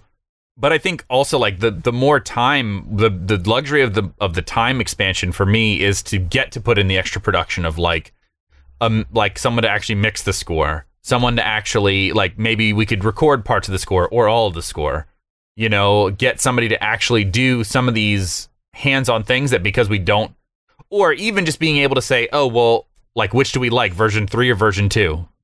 You know, or depending on how much time, version 10 or version 2, you know what I mean? Like, how do you actually do that on an abbreviated schedule? The answer is you really don't. But if we're working on a 3-month schedule and you say, you know, I really like this version, but I really kind of wonder if we went darker with it or more surreal, like what if we do a new version, like do a rewrite that would sound more like a waltz, like just fill in the blank, you know? And then you have the luxury of being like, oh, let's try that and let's just experiment with it, you know? Which I rarely get the chance to ever do that. Like I don't usually get the chance to actually sit down and be like, hey, you know, like, what happens if I print this out to, like you were saying, like, what if I print this out to a tape machine and then I mess with the tape? You know, like, I don't get that kind of luxury of I mean, you did it on a time schedule, but, like, I don't get that kind of experimentation, I guess, because of the length of time that I usually work under. Which is I think, like he said, it's good and bad. Like, there's a very visceral part to it, right? Like I tend to try and go very emotionally based just for purposes of time, but like there are times when it could be really interesting to go in a different direction, but you just can't because you don't have time to even experiment. It's just go, put your head down and go. And how's that, Stephen, to do with takes on the film? Do they normally, like with Killer, had Brett already highlighted, you know, the takes that he liked, or is it something that you got to have some input in and then he kind of came back and contradicted it all? Or? That's a great question. He definitely did circle takes, and I really enjoy having circle takes. I mean, obviously with digital, like, you don't have to just print the circle takes. And something I really like doing when watching the dailies is getting a sense of like how all of the performances evolve over the different takes in a scene, and how like different actors within the same scene, like their performances will kind of peak in like performance and conflict, and then maybe like die out a little bit and then come back, and really get a sense of like what does the circle that Brett's circling, like what does it really mean? Because especially in some of the longer takes, you know, being on a tight schedule, there are these kind of longer takes of a scene that encompass more action than you might typically do. I found that the circle was like, okay, this take ended great. But with some of the actors who maybe are less experienced, like takes 1 and 2 would inevitably be like their better takes. And as they went on, like, not that they got bad, but that they just lost a little bit of that spontaneity that was like believable.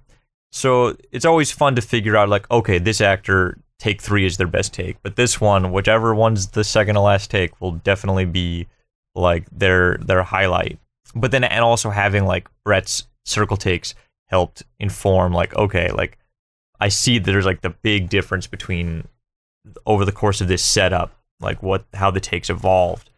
But I mean, I'll always like I'll like to ask the director before we start, like what their policy on circle takes are, because there are directors out there that are very rigid about it, that they know what they want and they want to just go by that. I'll still watch everything just to make sure, like just to know what was there. Mm-hmm. Or also to learn, I guess, why they rejected certain ones, like you can... Right, because then there might be like a vestige of that pops up somewhere else in the circle take that you want to like stay away from. Yeah. But Brett was very open with the whole process and really was curious to see what would happen with an external editor. Since, as Andrew's mentioned before, he edits a lot of his own stuff. Or the last couple of movies he's done, he's been like a very, very hands-on co-collaborator in the editing room. And even on this one, like, he did like help out with particularly some like action beats in the first 2 reels that he really wanted to dial in a certain way. But with this one, he was like, just was more interested in seeing what would happen with someone else's eyes on it. I felt that the whole process was pretty collaborative on my end as well. Like, I felt that he had his ideas, but he was always ready to if you sat down and he said, this is why I did this, or this is like, let's talk about why I did this, or whatever the moment is. I felt like he was very like collaborative in that sense. It sounds like the same thing for you. Right. It's not that he wasn't precious about anything, but he was always striving to get like the best version of the movie out there. And with, especially when you have on these tight time frames, you have to be able to trust the people around you, because if you micromanage everything, like, you just run out of time. You know, like if he was so like invested in the edit that he was like second guessing every choice that I made, not saying that like things wouldn't have changed, but he just had like, just from pure time standpoint, like he had to trust that these things were chosen, and they were like chosen for good reasons. And like my favorite question is like, whenever you get from a director, producer, network, is like, oh, is this the best take? Yeah. And it's like, oh no, sorry, I chose the not the worst one, but you know, I chose a middle of the road, a mediocre take. Yeah. So I mean, it's one of the battles of film is you're genuinely trying to interpret the vision of one or two people, the writer and director, and trying to keep that so it feels like it's, you know, a singular vision, but it's a collaborative medium. So you have to, you know, get everybody's inputs into that to find the best way to do one vision, which is always a very weird balancing act, I think. Yeah. We had fun on Starfish. Like, I think almost every single, unless we were really hard up for time, almost every single shot we did, the last take I would give to Ginny. Like, we had an agreement before going in. It's like, the last one's for you. And I'll do this particular sign that I didn't want the crew to know, because I didn't want any expectations on her of like, now you gotta be crazy or anything. But it was always like, it's a little sign, which means, we've got enough time. And that means this last take that we're doing, you could do anything you want to do. Express yourself. It means we've got it already. I'm happy. You can just express yourself, kind of thing. And it was great fun to see the ones that we ended up with, you know, from that, where she just felt freer, because that relief an actor feels when like, oh, I've already done my job. Now I can just explore something. It's great. That's awesome. That's a really wonderful idea. I really like that. But yeah, you gotta have the amount of time. My first AD is normally looking at me crying. I just want more. Would you like to be the editor who had to work with David Fincher on Social Network and go through those 99 takes on that first scene where she's breaking up with him? Dear God. Like, well, that's like a 10-minute scene, man. That's like, how do you keep perspective with that? You can't. Like, no. I mean, I'll just watch the final. Thanks. Al, do you cut in Avid or do you Premiere? So I'm a nightmare because I hate change. So now I'm cutting in Premiere. I've gotten used to it now. But even when we did this, I was still cutting in Premiere a few years ago, but I kept just being, I'm not 100% comfortable. So I started cutting Starfish in Premiere for 2 nights. And I was like, no, this isn't free-flowing enough for me because I'm just not used to it. So I went back to Final Cut 7. I can respect I did Final Cut 7 for a long time. So I cut like my first assembly one before I gave it to the editor in that, and then said, here you go. You have to now get this over into whatever software you want it to, which he had to do. That is a bit of a nightmare. From now on, it'll be Premiere. Don't worry. But Avid's too complicated for me just because I'm not used to it. It's been a long time since I learned Avid, and everything's changed too much, so can't do it anymore. I think that's the problem, is everything just changes too much. It just keeps, the torch keeps getting, like when I was at film school, it was a long time ago. And yeah, it was all, obviously Avid's always been the premium. You know, that stayed the same. But the passing back and forth between Final Cut and Premiere has just been hilarious, you know. One of them, it's kind of like Sony and Microsoft with consoles. Someone's on top and then they just do something too fucking braggish and they just drop the ball and then the other one picks it up and then they just go back and forth. For sure. And I feel like that Avid's like PC, right? Where they're just like, oh, but we're better. And then everyone ignores them. Yeah. It's like, we know you're better, but you just stay in your corner. Yeah, exactly. I want to talk a little bit about festivals as well then. So, yeah, you guys, was it your premiere at Fantastic Fest, or had you premiered somewhere else? That was the premiere. Yeah, that was the premiere. Okay, Yeah. Great. Well, do you guys normally get to go to the genre festivals? Like, I know you guys hadn't been to Fantastic Fest before, is that right? Or That was my first like major festival. Like I'd been to a couple like regional festivals, but I never traveled to anything, just partly for time. Like, it's an investment of time and money that I just didn't really, not necessarily feel comfortable with, but it's just, I just never, it's the biggest festival that I think that any of the movies I've ever done got into. So I never traveled to, and also you're not going to travel to, at least as a composer, I'm not going to travel to Fantastic Fest just because I got a short film that got into it. sure. You know? Right. So like, that was my logic. I would have a pretty similar answer. That's Yeah. yeah. Just leave it at that. And okay, so then if that was like, how did you guys enjoy Fantastic Fest? Like, I know you guys were there for sort of the first half of it, the industry half of it, as they call it. Yeah. I will say the second half, I was expecting it to then to completely die down. Some of the screenings sure had way less people in them because a lot of the industry had gone, but the crazy of the festival continued. Like, there were insane things still happening everywhere, weird, events and fun stuff all the time. It was so different than the festivals I've attended have always been very, I don't know, like kind of straightforward. So for me, it was weird. I wasn't used to the ticketing situation, which is like you have to make sure you ticket the night before, or else you're going to be in waiting. And so instead, I'm one of those people that if I have too many choices, I just don't do anything. Instead, you'd get back to the hotel late, and I'd forget that I'd have to schedule for the next day. And then Brett would remind us about something like, oh, make sure you get your ticket for like Hold the Dark. And then I'd totally forget, and then we'd be in line waiting for something. And then sometimes I just wouldn't even want to deal with it.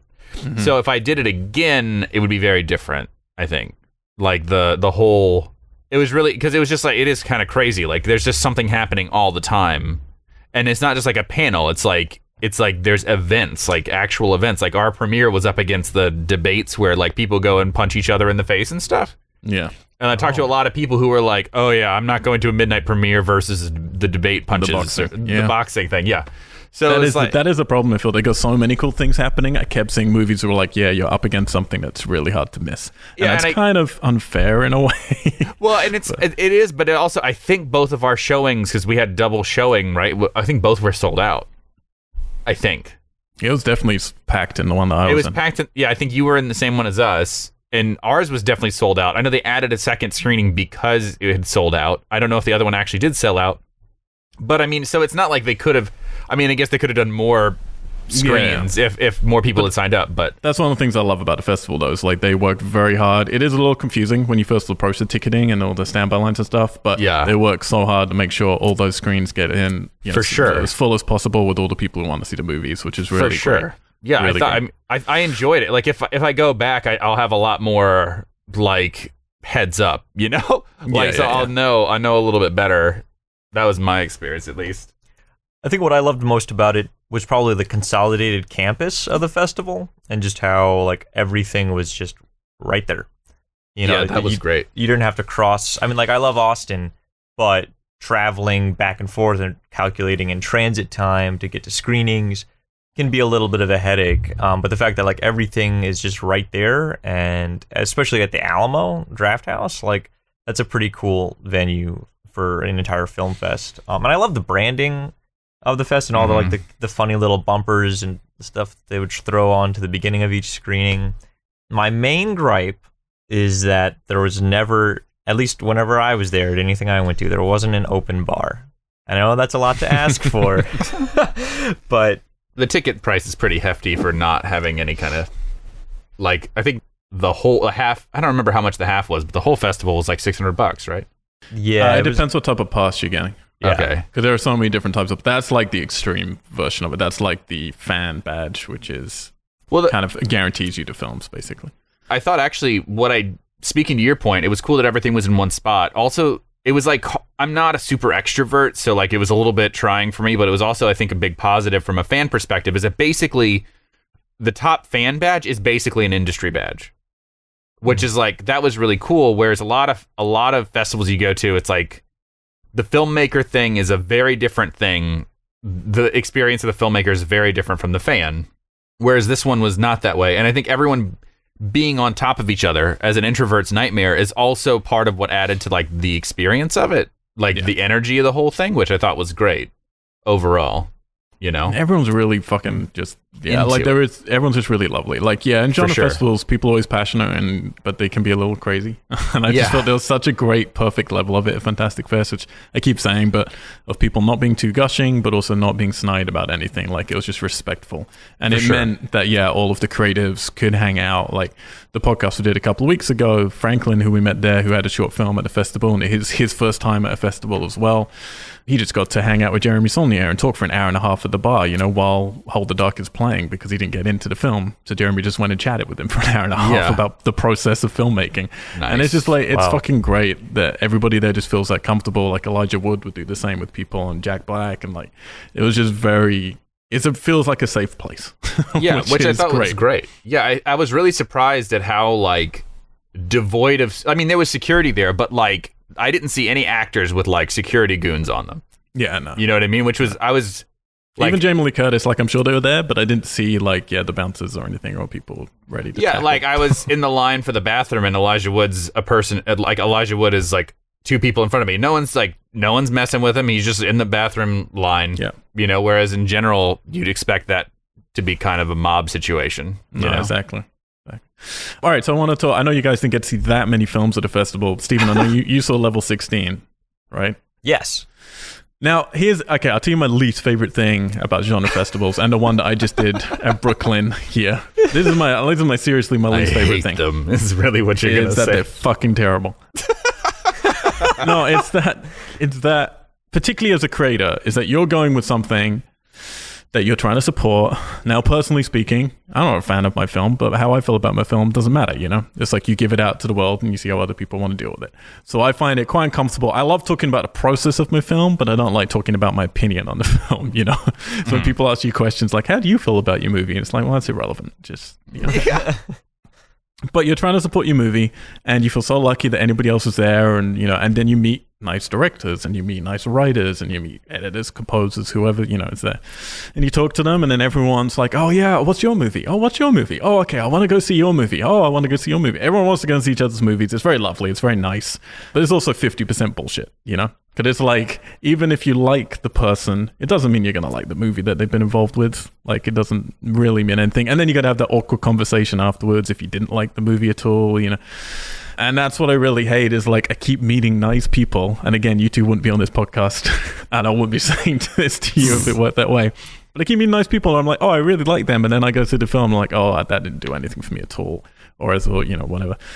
Which is awkwardly now, particularly if these people are listening to the podcast, going to lead me into talking about some of these movies. But this is my big thing. It's like, I love talking about movies with people. Fucking love it. But the older I get, and the more I mix with other people from, you know, who are as passionate or more passionate than I am about films, and other creative people, it's the more you realize that none of it matters. And it's this weird juxtaposition of, I love talking about movies, but also no one's opinion really matters, because you talk to someone and you love something and the person next to you hates it, and vice versa. And I was just talking to people to do with franchise films, and like, you know, the majority of people's least favorite film was like their favorite film in the franchise. And it's like, all right, it used to be a point where you'd have fun with that conversation, and now I'm just at a point of like, well, it's all arbitrary then, isn't it? Because everybody loves, hates, mediocre on every film. If you don't like something, it just means it's not for you. Somebody else, you know, that loves this film. So I do want to talk about some of the ones that you guys saw. So you saw Level 16. I actually just met the writer-director of that. She is truly lovely, and I mean that. She's a very, very nice lady. I didn't really love the film, to be honest, but I know a lot of people really, really loved it at Brooklyn. How did you feel about Level 16, Stephen? Oh, keep in mind, she's listening right now. No, I'm just She might be. I don't know. And I mean that. It's like, if she doesn't need us to give glowing reviews. She's getting plenty. Loads of people love it. It doesn't need to be for everyone. Oh, just like with You Might Be the Killer, like I've read some great reviews of it that like just totally shit on it, and I'm like, well, you bring up some good points. Yeah, fair point. Yeah. You know, like, but then anyways, so Level 16, I liked a lot about it, and I think they did a lot of the film with excellence, and I think it was very well put together. It honestly, weeks and weeks later, just hasn't had much of an impact on me, and I haven't really thought about it again until you kind of brought it up, and I think that says a lot about it. It definitely has this like dystopia, future kind of like grim look on the world with hope, but I don't know, it wasn't really my speed, and I'm willing to admit that like it's probably just a me thing. Obviously like you were saying though, like it's all arbitrary. Like what did I want from it? And I don't think that even really matters. I'm not angry that it exists. That's good. You shouldn't be angry. Yeah. Most things exist. No, I know. Yeah, no, that's the thing. Like honestly, and I'm trying to cultivate that stuff on our podcast where we can talk stuff. I'm trying to get to that space now where you do meet some of these people you're talking about the films, and it's like I don't want to disrespect people. So it's important to be clear in terms of like this just wasn't necessarily, as exciting for me as it was for other people. But I'm still love that you made it, and I'm still interested maybe in what you do next and that stuff, Right, because I think everybody on that film like did an excellent job, like in their various departments, like, and I really appreciate that. Like watching it as an audience member, like, I was invested in the story, I was interested in what happened next, but ultimately just not necessarily my film. Also, your opinion can change as you watch it too. Or after you watch it. So, like, I went into Starfish not having any preconceived notions about it.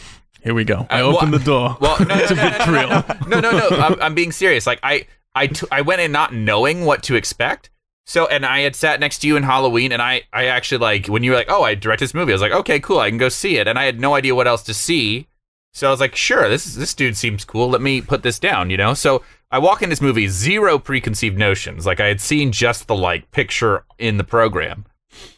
And like when I first watched it, there was a lot of stuff that I liked about it, but I just didn't really like, it hadn't like sat with me very much. So it was like a little bit, it's like, okay, here's this like interesting indie movie that's like, it has a lot of really cool ideas, but like, what's the like, it was just stuff, and I really did genuinely, like, when I talked to you afterwards, like, the score really was interesting to me because you had told me that you had done it in a short period of time, but it's one of those moments where, like, it was cool, and I didn't hate it, but I wasn't, like, in love with it, but the longer it sat with me, the more I kind of liked it.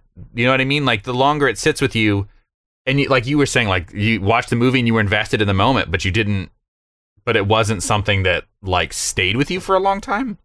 Whereas, like, you could watch something and be, like, kind of meh about it, or not meh about it, but just like not have a whole lot of impact. But the more you think about it, you're like, actually, that was really cool, or this was cool, or like now I think about this shot that from like a crafting point of view is really cool now.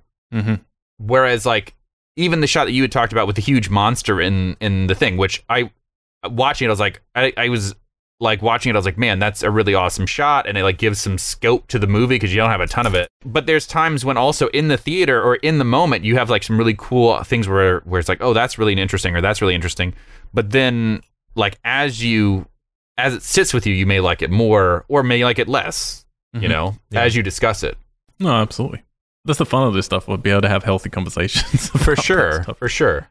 I've been attending some stuff at the New Orleans Film Festival this weekend, and like they'll give you the little scorecards, which I have mixed feelings about. Yeah, because I kind of feel like you got into the festival, everybody won. Like if there's anything to win, it's just the laurels that like you passed whatever arbitrary benchmark that was. But they'll give you the little scorecards to rate like 1 through 5, and like I'll write like a little number next to each one as I watch it, and like inevitably, like by the time I get out of the theater and really sit down, like even within that like 2 minutes, I'm like, fuck, like I should have given, like I gave this one a 5, and like no, like it was like higher than that or lower. No, it was like it wasn't actually like it wasn't the one that I wanted to like give the most praises to. I mean, obviously it's all arbitrary and like whatever, but like even within that amount of time of like getting out of kind of that like hypnosis of the theater, like certain things settle a different way, and then like 3 weeks later you're like, you'll think of this one moment of this one short film that like was mediocre, but then you're like, oh wow, but they like they delivered on it, that emotional beat. I think that's the crucial thing for me, is like because I work with a group in LA, mostly in LA, also some in London and in Tokyo, of about 12 people, and we collaborate when we can, basically together. And the important thing that we all have to make sure, and it's one of the reasons I like doing this podcast, is you become so close with stuff. It's like you have to be able to tear each other down a little bit, but also support and respect, you know? It's like we each respect the passion and creativity that we're each trying to do something. It doesn't mean we're going to love everything each of us does all the time, you know? And I do hate that thing of like where you can only be friends if you're pretending to love each other's work the whole time.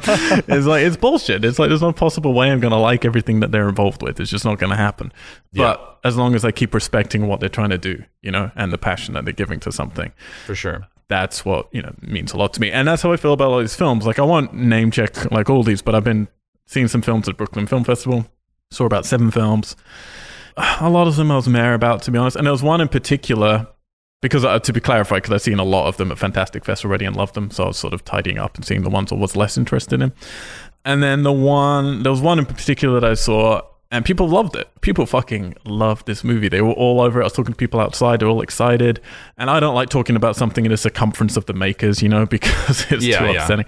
And then we went away and we talked about it, and with a group of a few of us, and I had to say I really hated that movie. I was just like, I felt it was poorly shot. I felt the music was really bad. The sound design was bad. I thought there were certain chemistry things that I liked about it. There were certainly elements of but I really respected the creators behind it. Like I could feel their passion coming through it. I really enjoyed them in the Q&As. Like, you know, I could tell that they had passion and creativity. So I'm still interested in what they're doing next, you know. And that I think is the dividing thing. It's like, well, look, you don't need me to love it because fucking everybody else seems to love this movie. Yeah. That's great. But allowing there to be that, you know, conversation. And it's always hard because most film, particularly at a festival, no one wants to come up and say something, you know, you don't want someone to come up and say something shitty to you at a festival because you're on a high. And you don't get many highs in this business. You want to just enjoy. You're at a festival with your film, and that feels great. You know some people there are hating it. Of course they are. There's too many people not to. But you're lucky to be showing it to that many people where you're going to hit all those demographics, you know? Well, that was always terrifying. Well, that was what was terrifying about our showing, is because it ended up getting out so late that everyone left. Like, you were the only person who said anything to me after that showing. Are you kidding me? No, I'm not. And because it got out at like 2 something in the morning, you know, so everyone's exhausted, everyone just pieced out, and like there was a point in the movie when like half the theater left. Did you see that? No. And like I recognized some of the people who left too, which made it even more awkward. And so like it was just because like where we were sitting in the draft house was like right on that walkway. So as soon as people walk past, like it's the separation, right? So like there's like a walkway kind of like 1/4 of the way up the theater. Mm-hmm. And so like the whole filmmaker team is sitting there, and like we had a lot of people come in because it's not that far from Louisiana, and like a lot of people came in, and here comes like, I don't know, like 12 people like just walking out, and I'm like, okay. And then at the end, like most people just immediately left, and so I assumed it was like I was exhausted. Yeah. And it had been like, you had the short in front of it, then you had the brief introduction from the director, and then you had the Q&A at the end. So like by the end, you've added a lot of time onto it, so most people just pieced out and just immediately left. And so I saw that a lot of people talked to Brett also, because none of us like went into the front. Only the producers and Brett went into the front. So no one, also, to be fair, people may not have recognized us. Yeah, of course, yeah. But it was really weird because most of the other films, like you kind of see other people talking to the director. It's like, all right, cool. And then and I was expecting like a little bit of like, oh, cool, like asking questions about stuff, and like pretty much it was not that. I do appreciate at Fantastic Fest, at least your badge says your name and the film you're involved with. Yeah. One of the things with Brooklyn Horror Fest, which I really loved, it was a fucking great festival. But if any of the lovely programmers are listening, if you're a filmmaker, it just says filmmaker on the badge.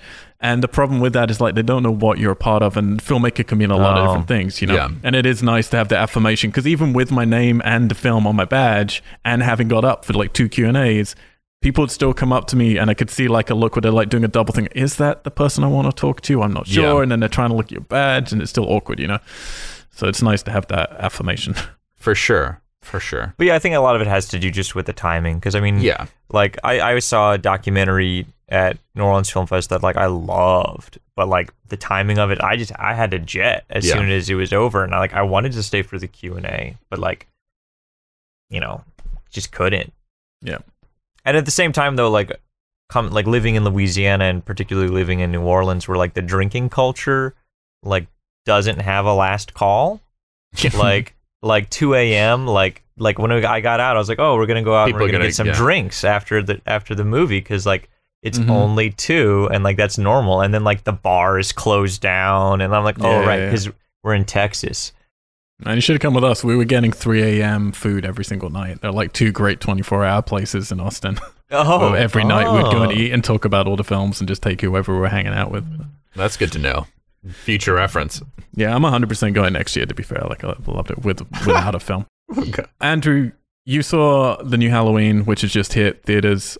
Yeah. We're going to be talking about that on this week's show. So I'm not going to say anything about my opinions because I'm not allowed to legally. But did you enjoy? Overall, yeah. I mean, for a genre film, I enjoyed it for like the slasher genre, which I thought was great. But I mean, my biggest frustration with it, I wish that there was more motivation behind the Michael Myers character. And I wish that like, so the way it was kind of billed because I'd seen like 2 trailers for it. Mm-hmm.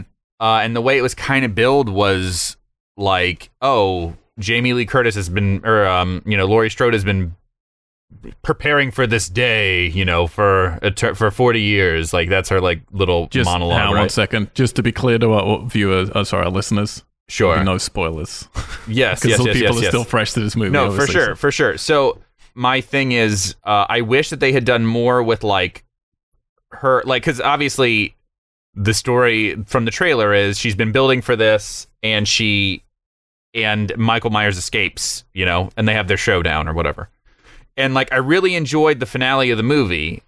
I just wish that there was more motivation getting Michael to her, and that they had expanded the finale. Yeah. Because they literally take it away. I mean, they make a point of saying, no, it's not her brother. We're getting rid of that law. Yeah. And very much trying to make a point of we're taking away motivation. Yeah, and then at the beginning they kind of talk about like some more supernatural stuff, and then they just never really deliver on it. So like I just really like that's that kind of stuff that I really enjoyed the finale. I wish that they had taken away some of the more like kills for kill's sake, which is kind of like the genre stuff, I guess, to some extent. But I wish they had expanded the finale because they set up a whole bunch of stuff that could have been really cool to work with. Mm-hmm. And then they just like kind of just like, well, here it is. Here's the ending, and I just didn't care about anything that happened until the last, like there's a big expanse in the middle of the movie that I just don't care what's happening until we get to the finale. And I think that if we had played more on the finale, it would have been really cool. Like, that's kind of my thing. And then the other thing about the movie is that, like, I liked a lot of the score stuff, but in the finale, I wish that there could have been a lot more chilling stuff that wasn't played subtly. Mm-hmm. So, like, Michael Myers' figure steps into a doorway, and instead of getting like some kind of creepy vibe, we get this like really loud noise that's like, yeah, it's like, cool, we know Michael Myers is here, like it's not a reveal, like he's been here the whole time. And like that was the kind of stuff that it was like kind of a missed opportunity. Like actually Steven and I worked on a movie. There was this thriller movie that had this really awesome moment that the director and Steven crafted. That was like this creepy moment where like you had this jump scare, right? Like from a character in a dream into reality. And then she like creeped through the house while listening to this person walk around the outside of the house. And it was creepy. It was like one of the few times I've ever watched, and it was a TV movie. I got chills watching it, just sitting there watching it in the temp version. Like not even the Steven's looking very happy right now. Yeah. Not even in the final version. And I told the director and I told Steven, I was like, I've only had like a handful of times where in the temp version I've laughed out loud or gotten chills. And I still stand by that. There's only been a couple times that have had that way. But like it was this like chilling moment because it was actually devoid of music and it was like so hardcore on the sound design. And so like it just was this tense moment. And like I always like look for those moments, and this was there were a bunch of those moments in the finale that they did deliver on, but like, it's just like it could have been cool to be more subtle with it. That was my thing, is that there were moments like that. Sorry, not to ramble on, and I don't think I did any spoilers on it, right? No, there's no spoilers at all. There's a loud noise when Michael Myers disappointment. When Michael Myers steps through a doorway at some way. Sorry guys, sorry for the spoiler. So back in the heyday of this podcast, we used to have a particular format to do with news and stuff, which we ditched now for more topical stuff. But I do still talk about a few releases at the end of it and the box office. So I'm just going to do that. If you got anything to say about anything that we're about to say, then please do. But some of it pertains to Fantastic Fest. So I should say Terrified, which played at Fantastic Fest and did very, very well. That is now up on Shudder. So you can watch that movie if you want to.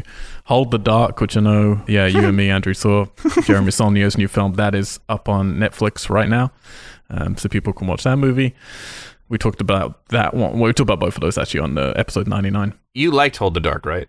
I mean, I love Jeremy Saulnier. I like Hold the Dark a lot, but I had real problems with the ending, and it certainly didn't stay with me. Like Blue Ruin is still my favorite by far, by a long way. I did not care for it. Oh yeah, I remember. Yeah. Anyway, continue. No, I liked it a lot, but I didn't. Yeah. It's one of those. It's not going to stick with me, like you're saying. Like it doesn't resonate in any way, other than the shootout in the middle, which I thought was fantastic. But yeah, on Blu-ray and digital, we're getting Border released this week. That is also a film that was on at Fantastic Fest. I haven't seen that one, but I've heard very good things. Bohemian Rhapsody is coming out to cinemas next week, as is the Suspiria remake, which also played at Fantastic Fest. You can hear our thoughts on that in episode 99.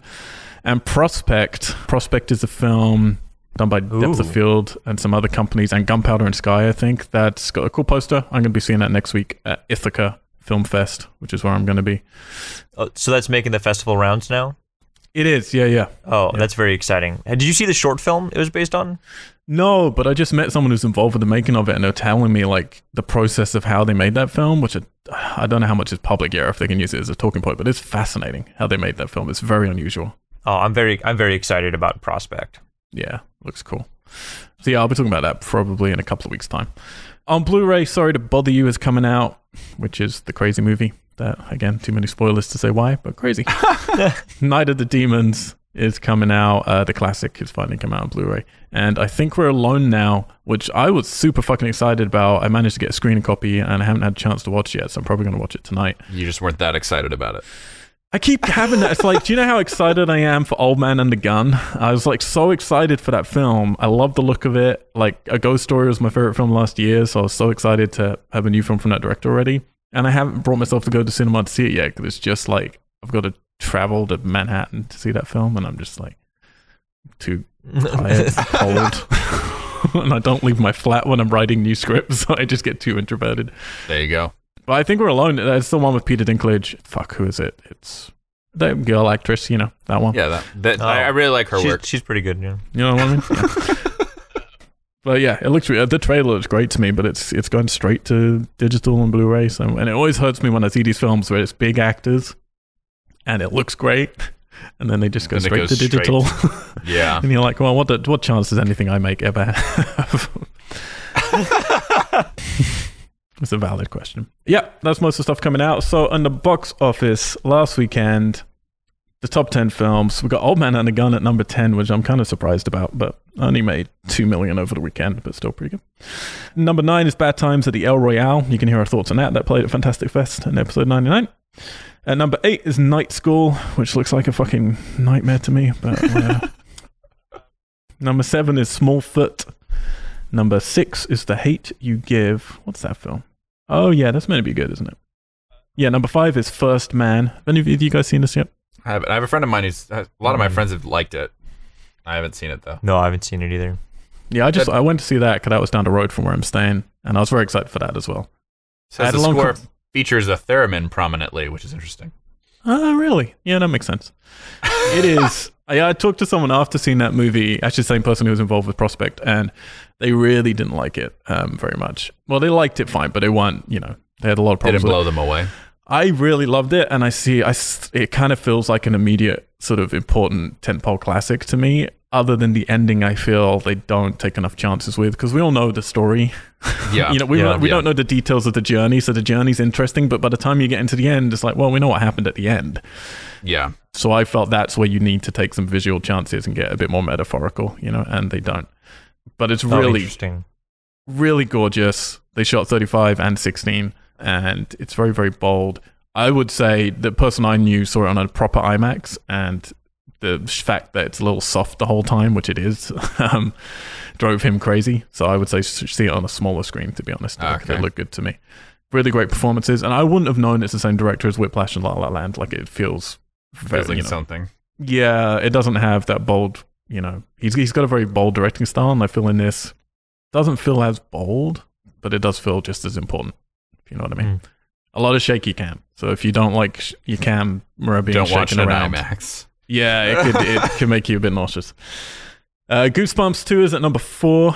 Number 3, just gobsmacking to everybody, probably including the people involved, is Venom.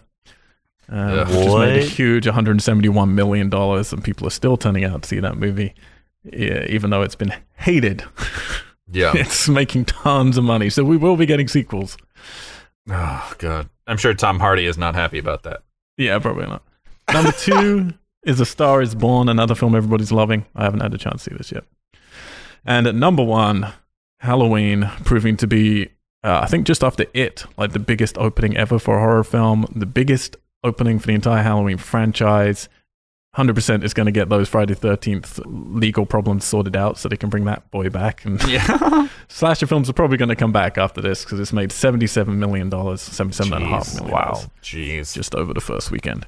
Does it have a rating right now? Like a critical rating or like an IMDb rating? Yeah, it does. What's it rated at?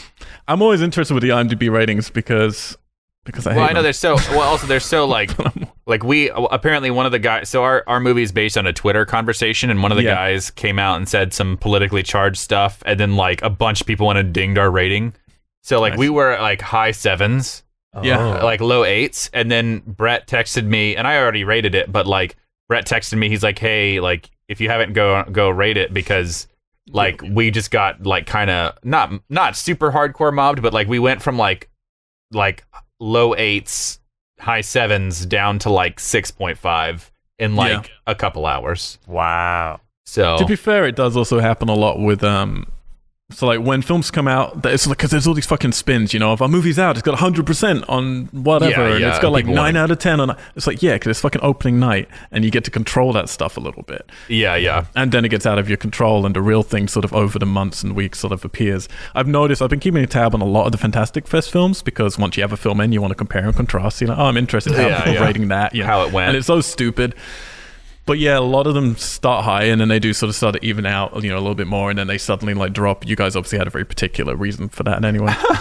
But I had it with our one. Like we started off at 8 and then it went down to like 7.6 and was hung there for ages, and then it suddenly dropped into like the late 6s, and now it's just gone back into the 7, and I'm just like, okay, this is gonna I kind of, at least for the movies I work on, if I'm a like most of those hang out in like the 30 to 40% range, if 40 being the highs. So I call anything above like a 5 a win. To be honest, with the genre films, if it is above a 5, and particularly if you're above a 6, you've got a good film. For sure. That means it's a solid film. It really does. I agree. Halloween at the moment is getting, I think it was a 7.8 the last time I looked at it. It's a 7.6 right now. All right. Yeah. David Gordon Green, do you know the next film he's directing? He's doing another remake. I don't know. Halloween 2. Halloween 2. Well, he's got a trilogy in mind, so that will probably be happening. Day of the Dead. He's shooting a remake of Friday Night Lights, which was a film from 2004, turned into a TV show, now turned back into a film, so presumably another TV show is going to come after that. Yeah, that's interesting. It's like, why? It seems like a weird... I don't know. It's really weird.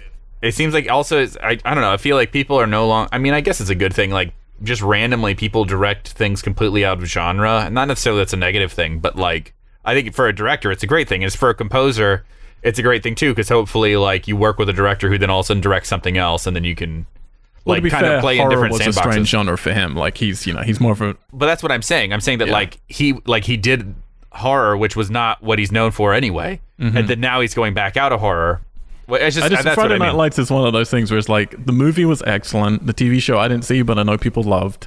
So I feel there's not much else to say with that. It's not like it's one of those films where it's like, oh, it's really old or it was never done well. It's like, no, it's very recent and everybody loved it.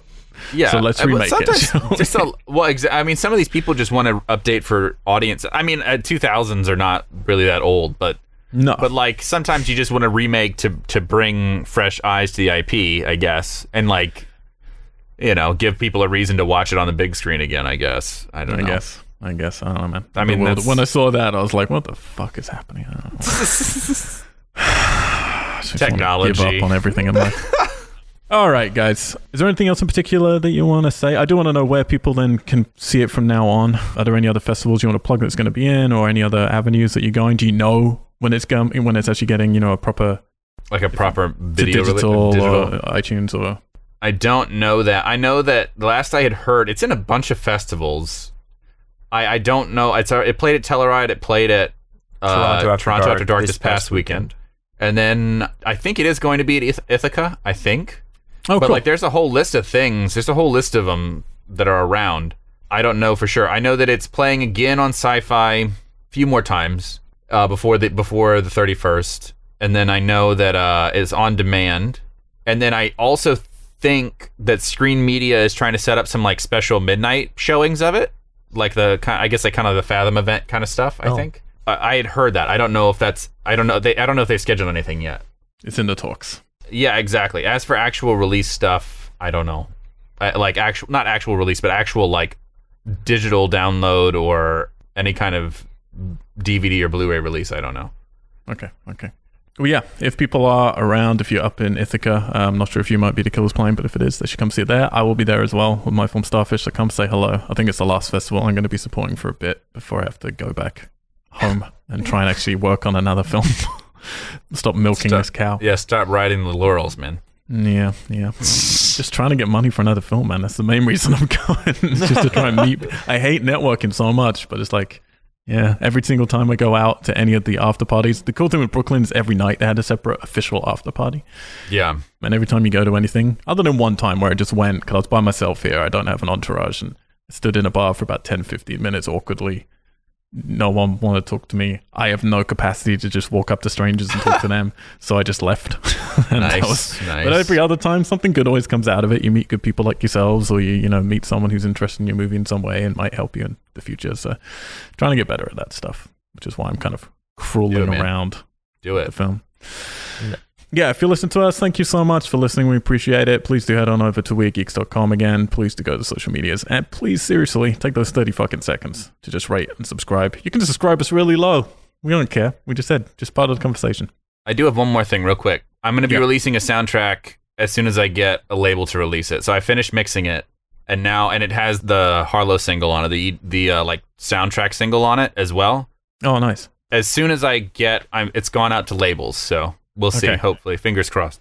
Well, if you let me know, then I'll update our listeners for when and where great. they can get that. Cool. Yeah, while you're on weirdgeeks.com, hit the little black label thing that's going to take you out to Weird Tessellate. They're a publisher, they're a production company run out of London, LA, and Tokyo. We're making feature films, short films, web things, which we're not really doing, but we used to do. We do some Twitch stuff, and we're going to be doing interactive video games in the future, and we do some soundtracky stuff as well. Nice. Things, Do the things. Yeah, things. Important. While I'm thinking of that, you can follow me if you want personal stuff and you just want to bother me and tell me that you hate my movie. I'm Mr. LYMRALWHITE on all the social medias and also on the Xbox, which is where you're going to want to be because that's where I'm going to be playing some Red Dead in about 4 days' time. Fallout 76 beta is about to hit tomorrow or today where you're listening to this probably. Fucking hell, man. So many games right now. It's insane. Insane. Yeah, what about you guys? Where can people interact with you and bother you socially? My website is andrewmorgansmith.com. Also, I think most of my handles is amusicS on Twitter. I think that's what it is. And then I just so rarely plug any kind of social media that I'm trying to remember all my stuff. But yeah, so that's usually where you can find me hanging out at. I'm on the gram at STFeil. It's with the silent P. FEIL, and Twitter with another silent P, Filmographer. So it's PFILMOGRAPHER. Not really not designed for people necessarily to find, I guess. Perfect. Excellent.